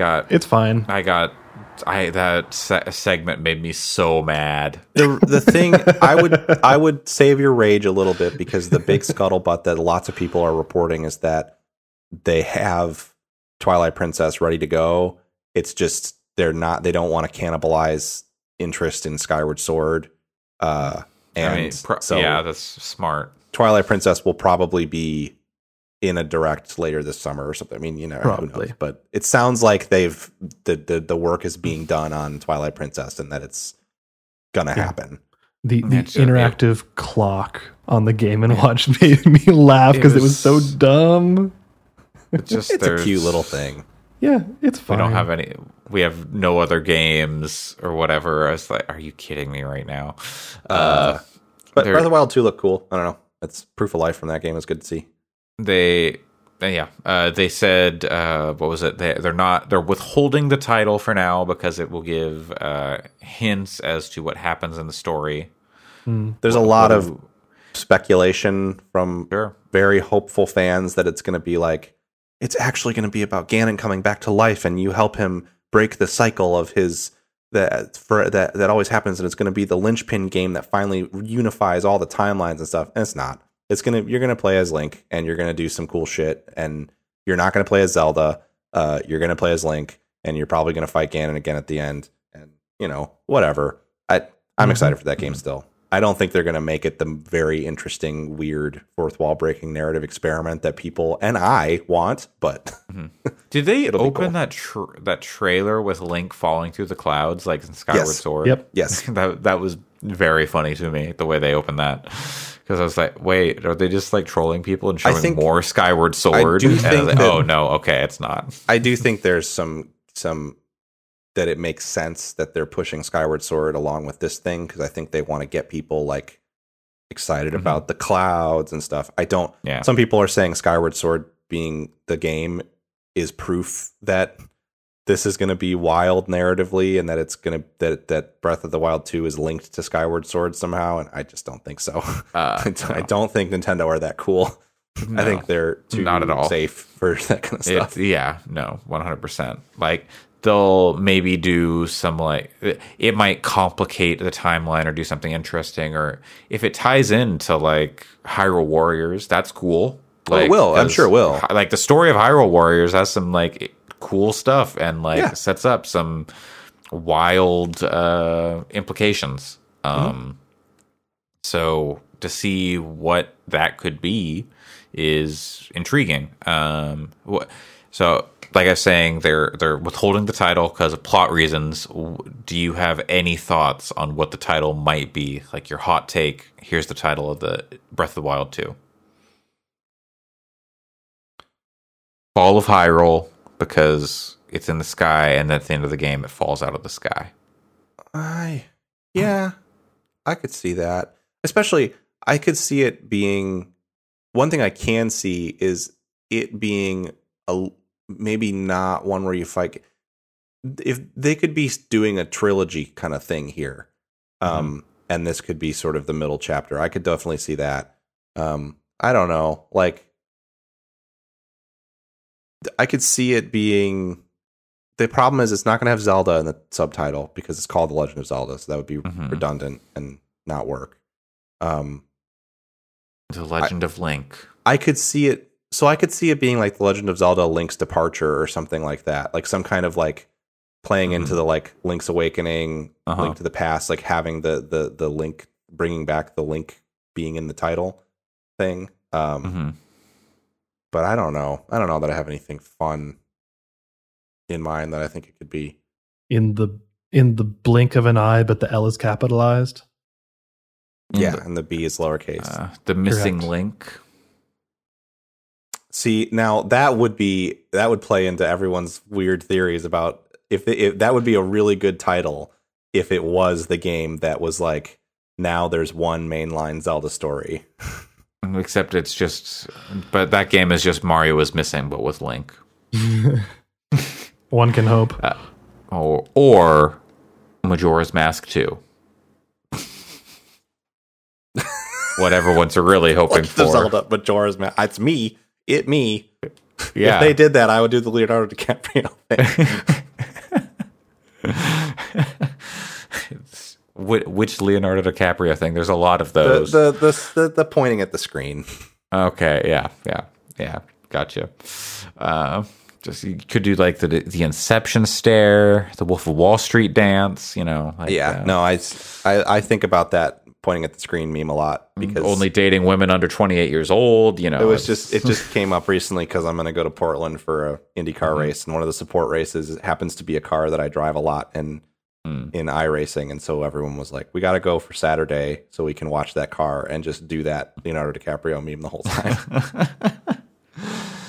All right. Well, was there any Devolver? Devolver had some interesting games. We didn't talk about it, but it looked like there was some good stuff in there. I still haven't seen the full thing, but I want to get to that. Anything that we didn't get to that you guys saw that you were like, "Oh yeah"? Not really. No, Okay. I don't think so. I think we covered the majority of it. Mm-hmm. All right. There's that Steam Game Demo or Steam Game Fest or whatever's going on right now. Yeah, it was a person that I Too know, many demos. An acquaintance has demos. a demo in that thing that I got to check out, but I meant to do it before the show, but I will it's do like- it before next week's show. I was gonna say, over one on the game- 22nd. Yeah, one game that came out this week that I still recommend is Chicory. We talked about it probably a couple months ago because I played the demo, and the demo fucking ripped. Apparently that game is excellent, but that's unrelated to E3. It just happened to come out this week. Mm-hmm. They showed it in the Summer Game Fest. That's what. So we did talk about it. Oh, Yeah, that game rips. So right, there's more news on this list. I forgot. Oh yeah, there's a couple little things. We don't have to go too crazy. There's a couple months ago, Sony did some sort of like teaser for a game called from a new studio, or not a new studio, from a studio. That everyone was like, "Oh my god, it's like Silent Hill, it's Kojima, blah blah blah." And then the studio came and was like, "We're not Kojima." And they like the studio had like some failed kick, like Steam, like Greenlight things or whatever. Like they had they've been around. It was the implication from all that stuff. And now everyone's back at it again, saying it's Kojima. And then even like Jeff Keighley's like, "Oh, well, I've been DMing with the head of the studio, and if Keighley's involved, now it's like, is it Kojima?" Yeah, like It's but they're very, very sticking to their gun, saying no, we're not related. But then they were kind of also playing it up. yeah, because they were like, "Oh, we're not Kojima," and then they were tweeting like, "Oh, the name of our game is like abandoned," and then another word, first letter S, last letter L. Like, what are you doing? Stop it. Get some help. No, go ahead.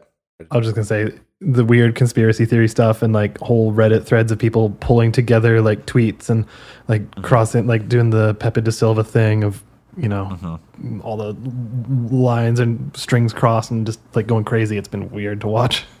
I think it probably is Silent. I am sold on it being the thing that everyone thinks it is. Mm-hmm. I just don't feel that the ARG was particularly good. Like people figured it out really fast. Exactly. And then to cover for it, the Blue Box Studio was like, "That's not it. It's not that." Yeah. It's like it's very much like the Wizard of Oz, like pay no attention to the man behind the curtain. Yes. And so I feel like at this point, everyone should just go, "It's probably this," and just move on. Like, whose Twitter? There's if people want to have fun with it. Yeah. The more interesting, go for it. The more interesting thing to me would be if it actually isn't Kojima, Sure. and they're just they're like going through and doing all this stuff to mess with people. I follow. I don't know if either of you are familiar with Mark Delaney's work. He writes for he's a freelancer. He contributes to a bunch of different places. I follow him on Twitter, and he had he's been talking about how he had a meeting, like a call with this Hassan guy who supposedly runs Blue Box, and for a story, and And he was claiming that it's not a thing. It's not the ARG is nothing. It's just they're just an indie studio. And I don't know if it's really that he's in on it, or if he thinks if he was sold that and they were lying. Like I don't know, or if it really is not a thing. There's a possibility that that's true too. Either way, the people in his mentions when he was like, people should really drop this. It's not that big of a deal. Let it go. The people in his mentions were like, you fucking piece of trash. I can't believe that you would try to sell us on this, you fucking liar. And it's like, just chill out. Yeah. Just go back up. Yeah. There's still real people behind this thing. Slow your rage roll. Go outside. The internet. Like, do Touch something some else grass. with your time. like, yeah. if it's Silent Hill, they'll announce it soon. If it's not, it's not. Stop having meltdowns on the internet about this thing. It could be Silent Hill. I think people are going to be pissed if it's not Kojima. Is like a whole other thing. If it's not Kojima Silent Hill, it's going to be like, pants sweatingly angry like gamers. I think if it's not, it's the thing that I thought it was initially, and I still think there's a very good possibility it could be this, which is this guy runs this indie studio. He's kind of an enigmatic person, and he saw an opportunity to build a shitload of awareness for his studio and his new thing by playing this game and building up this ARG. And I've talked to a couple people who are like, well, if that were the case, Sony and Konami would not be letting him get away with it. And it's like, they haven't done anything that is a blatant infringement on anything. Everyone else is drawing all these conclusions. There is nowhere where they have said, our game is Silent Hill. Like they've teased around it, but they literally said, "Hey, they're playing the game. We're not that." And sure, but they've got a very savvy if it is just them being playing into it, they've got a very savvy social media PR marketing person. If it's not actually a Silent Hill thing, it's the reverse of what I said at the top, which is this is really smart and clever. It's and I can totally see that. I can totally see that. That's what I hope it is. Sure. Yeah, because Kojima has kind of made a name for himself. Well, among other things, but subverting expectations, right? Saying one thing and then it's being something else, and the whole Moby, whatever, Dick Studio, etc., all that stuff. But no one else really does that. So if they're just kind of learning from that and cribbing the style and going for alluding to the same kind of stuff, that's fine. No one else is doing it. Cool. Do it. The worst thing you're going to do is piss off a bunch of people who. Yeah, and now they've heard of your game. A little pissed off. Yeah, they've heard of your studio. They've heard of your game. Net win for them. It's fine. I don't see anything wrong with it. The things that do sell me on, I still think I would not be surprised if it turns out that it is the Silent Hill thing. Is the Keighley connection is weird because he's he can barely keep a straight face whenever he talks about it, and that combined with the fact that they did that weird Proof of Life video with Kojima is just that thing was such a strange thing, even to put in a show as poorly paced as the Summer Games Fest thing. He always wants to put Kojima in everything he does. Well, but I know, but I could see, I would say that they had such a long conversation about stuff. 9/11, baby. That was perhaps weird. Yeah, it was weird. Well, and it was weird, right? That's what I'm getting at. Is I think that it was a weird enough conversation that I could see there still being that connection. But I'm also not. I don't know, Kojima's a weird dude. I'm not crusading about this. Yeah. It could easily go either way, and I think it's fun to watch it play out. I think if you're someone who's getting into game writers' mentions to tell them they're a piece of shit because they don't support your desire for a new Silent Hill, you need to take a step back. And I do think it kind of sucks if it is a Kojima thing that they obviously that was something that was going to happen in all of this, and maybe they could have. They know that it's going to rile people up and get people arguing with each other. Maybe try to take more steps to not fuel that. Sure. Yeah. Again, people immediately were Silent Hill, where Kojima, when that first trailer hit, And they're like, no, no, no, no. And it's like, if they caught you, they caught you. Like, come on. And like my biggest, it's not Kojima hint is I know writers who use subtext, and none of them are named Hideo Kojima. Yeah, that man. He doesn't know how that works. The Phantom Pain, when they revealed that trailer and were like, "Oh, Moby Dick Studios," Metal Gear Solid was literally spelled in the negative space of that like logo. Like people figured that out within hours, and like oh, it's Metal Gear Solid. Yeah, I mean, there's certainly conclusions you can draw in this whole thing, like the fact that it's their Twitter is BB Game Studios. Like, sure, yeah, but it's. The thing people that are way down this rabbit hole aren't thinking about is that any person can look at all of that stuff and go, well, I could do that. I mean, anyone can put together a bunch of weird clues like this to make it seem like it's a Kojima thing. Like that studio's been around since 2015, so maybe they've been planning this since 2015. Like that account, like it's I imagine they're just playing the game. And I think there's every possibility that that's the case.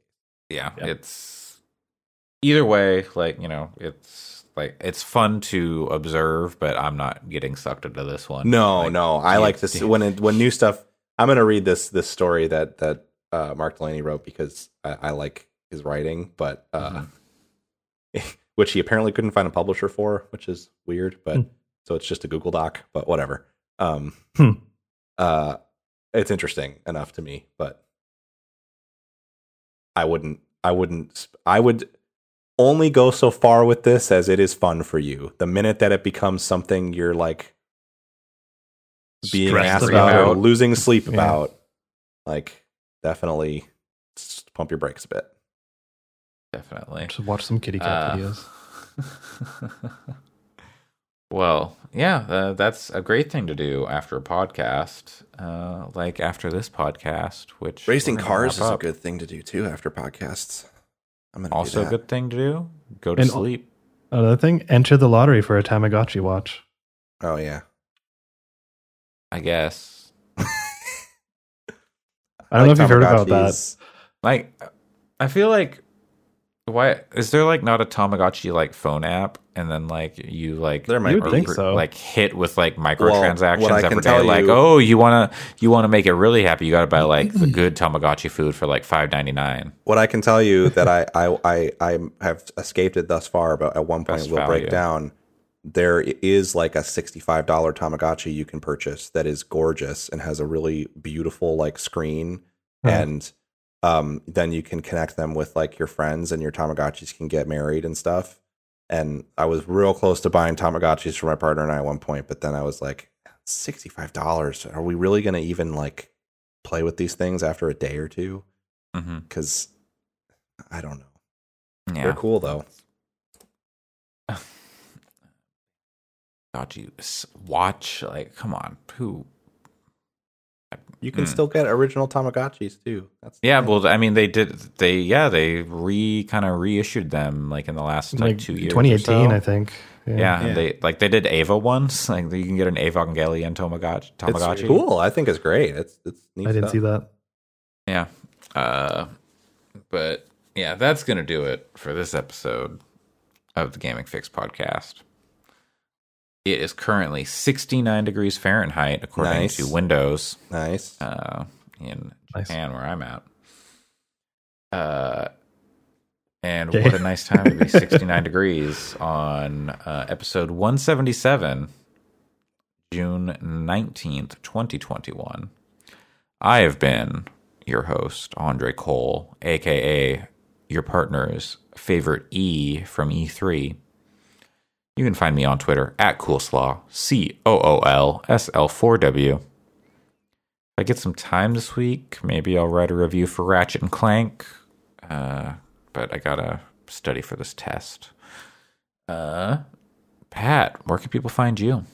Is it like the Andre and then the last letter of your name is the first E and then Entertainment Expo?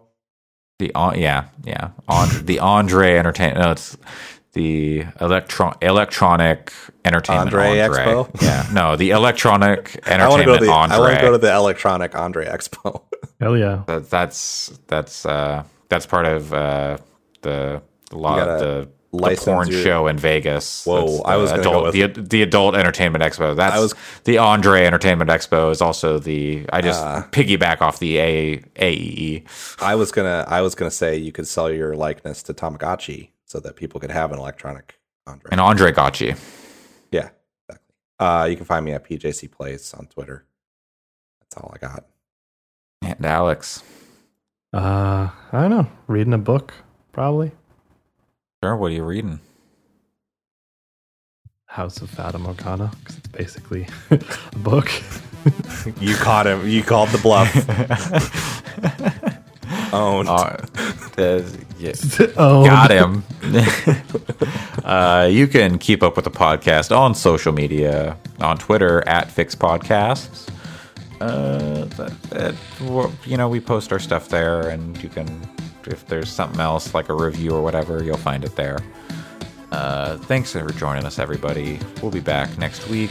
We'll try to get a question thread up next week so you can have your question right on the air, or you can email us at gaming@fix.space. Yeah. There it is. you got there. In the end, the destination, not the journey, right?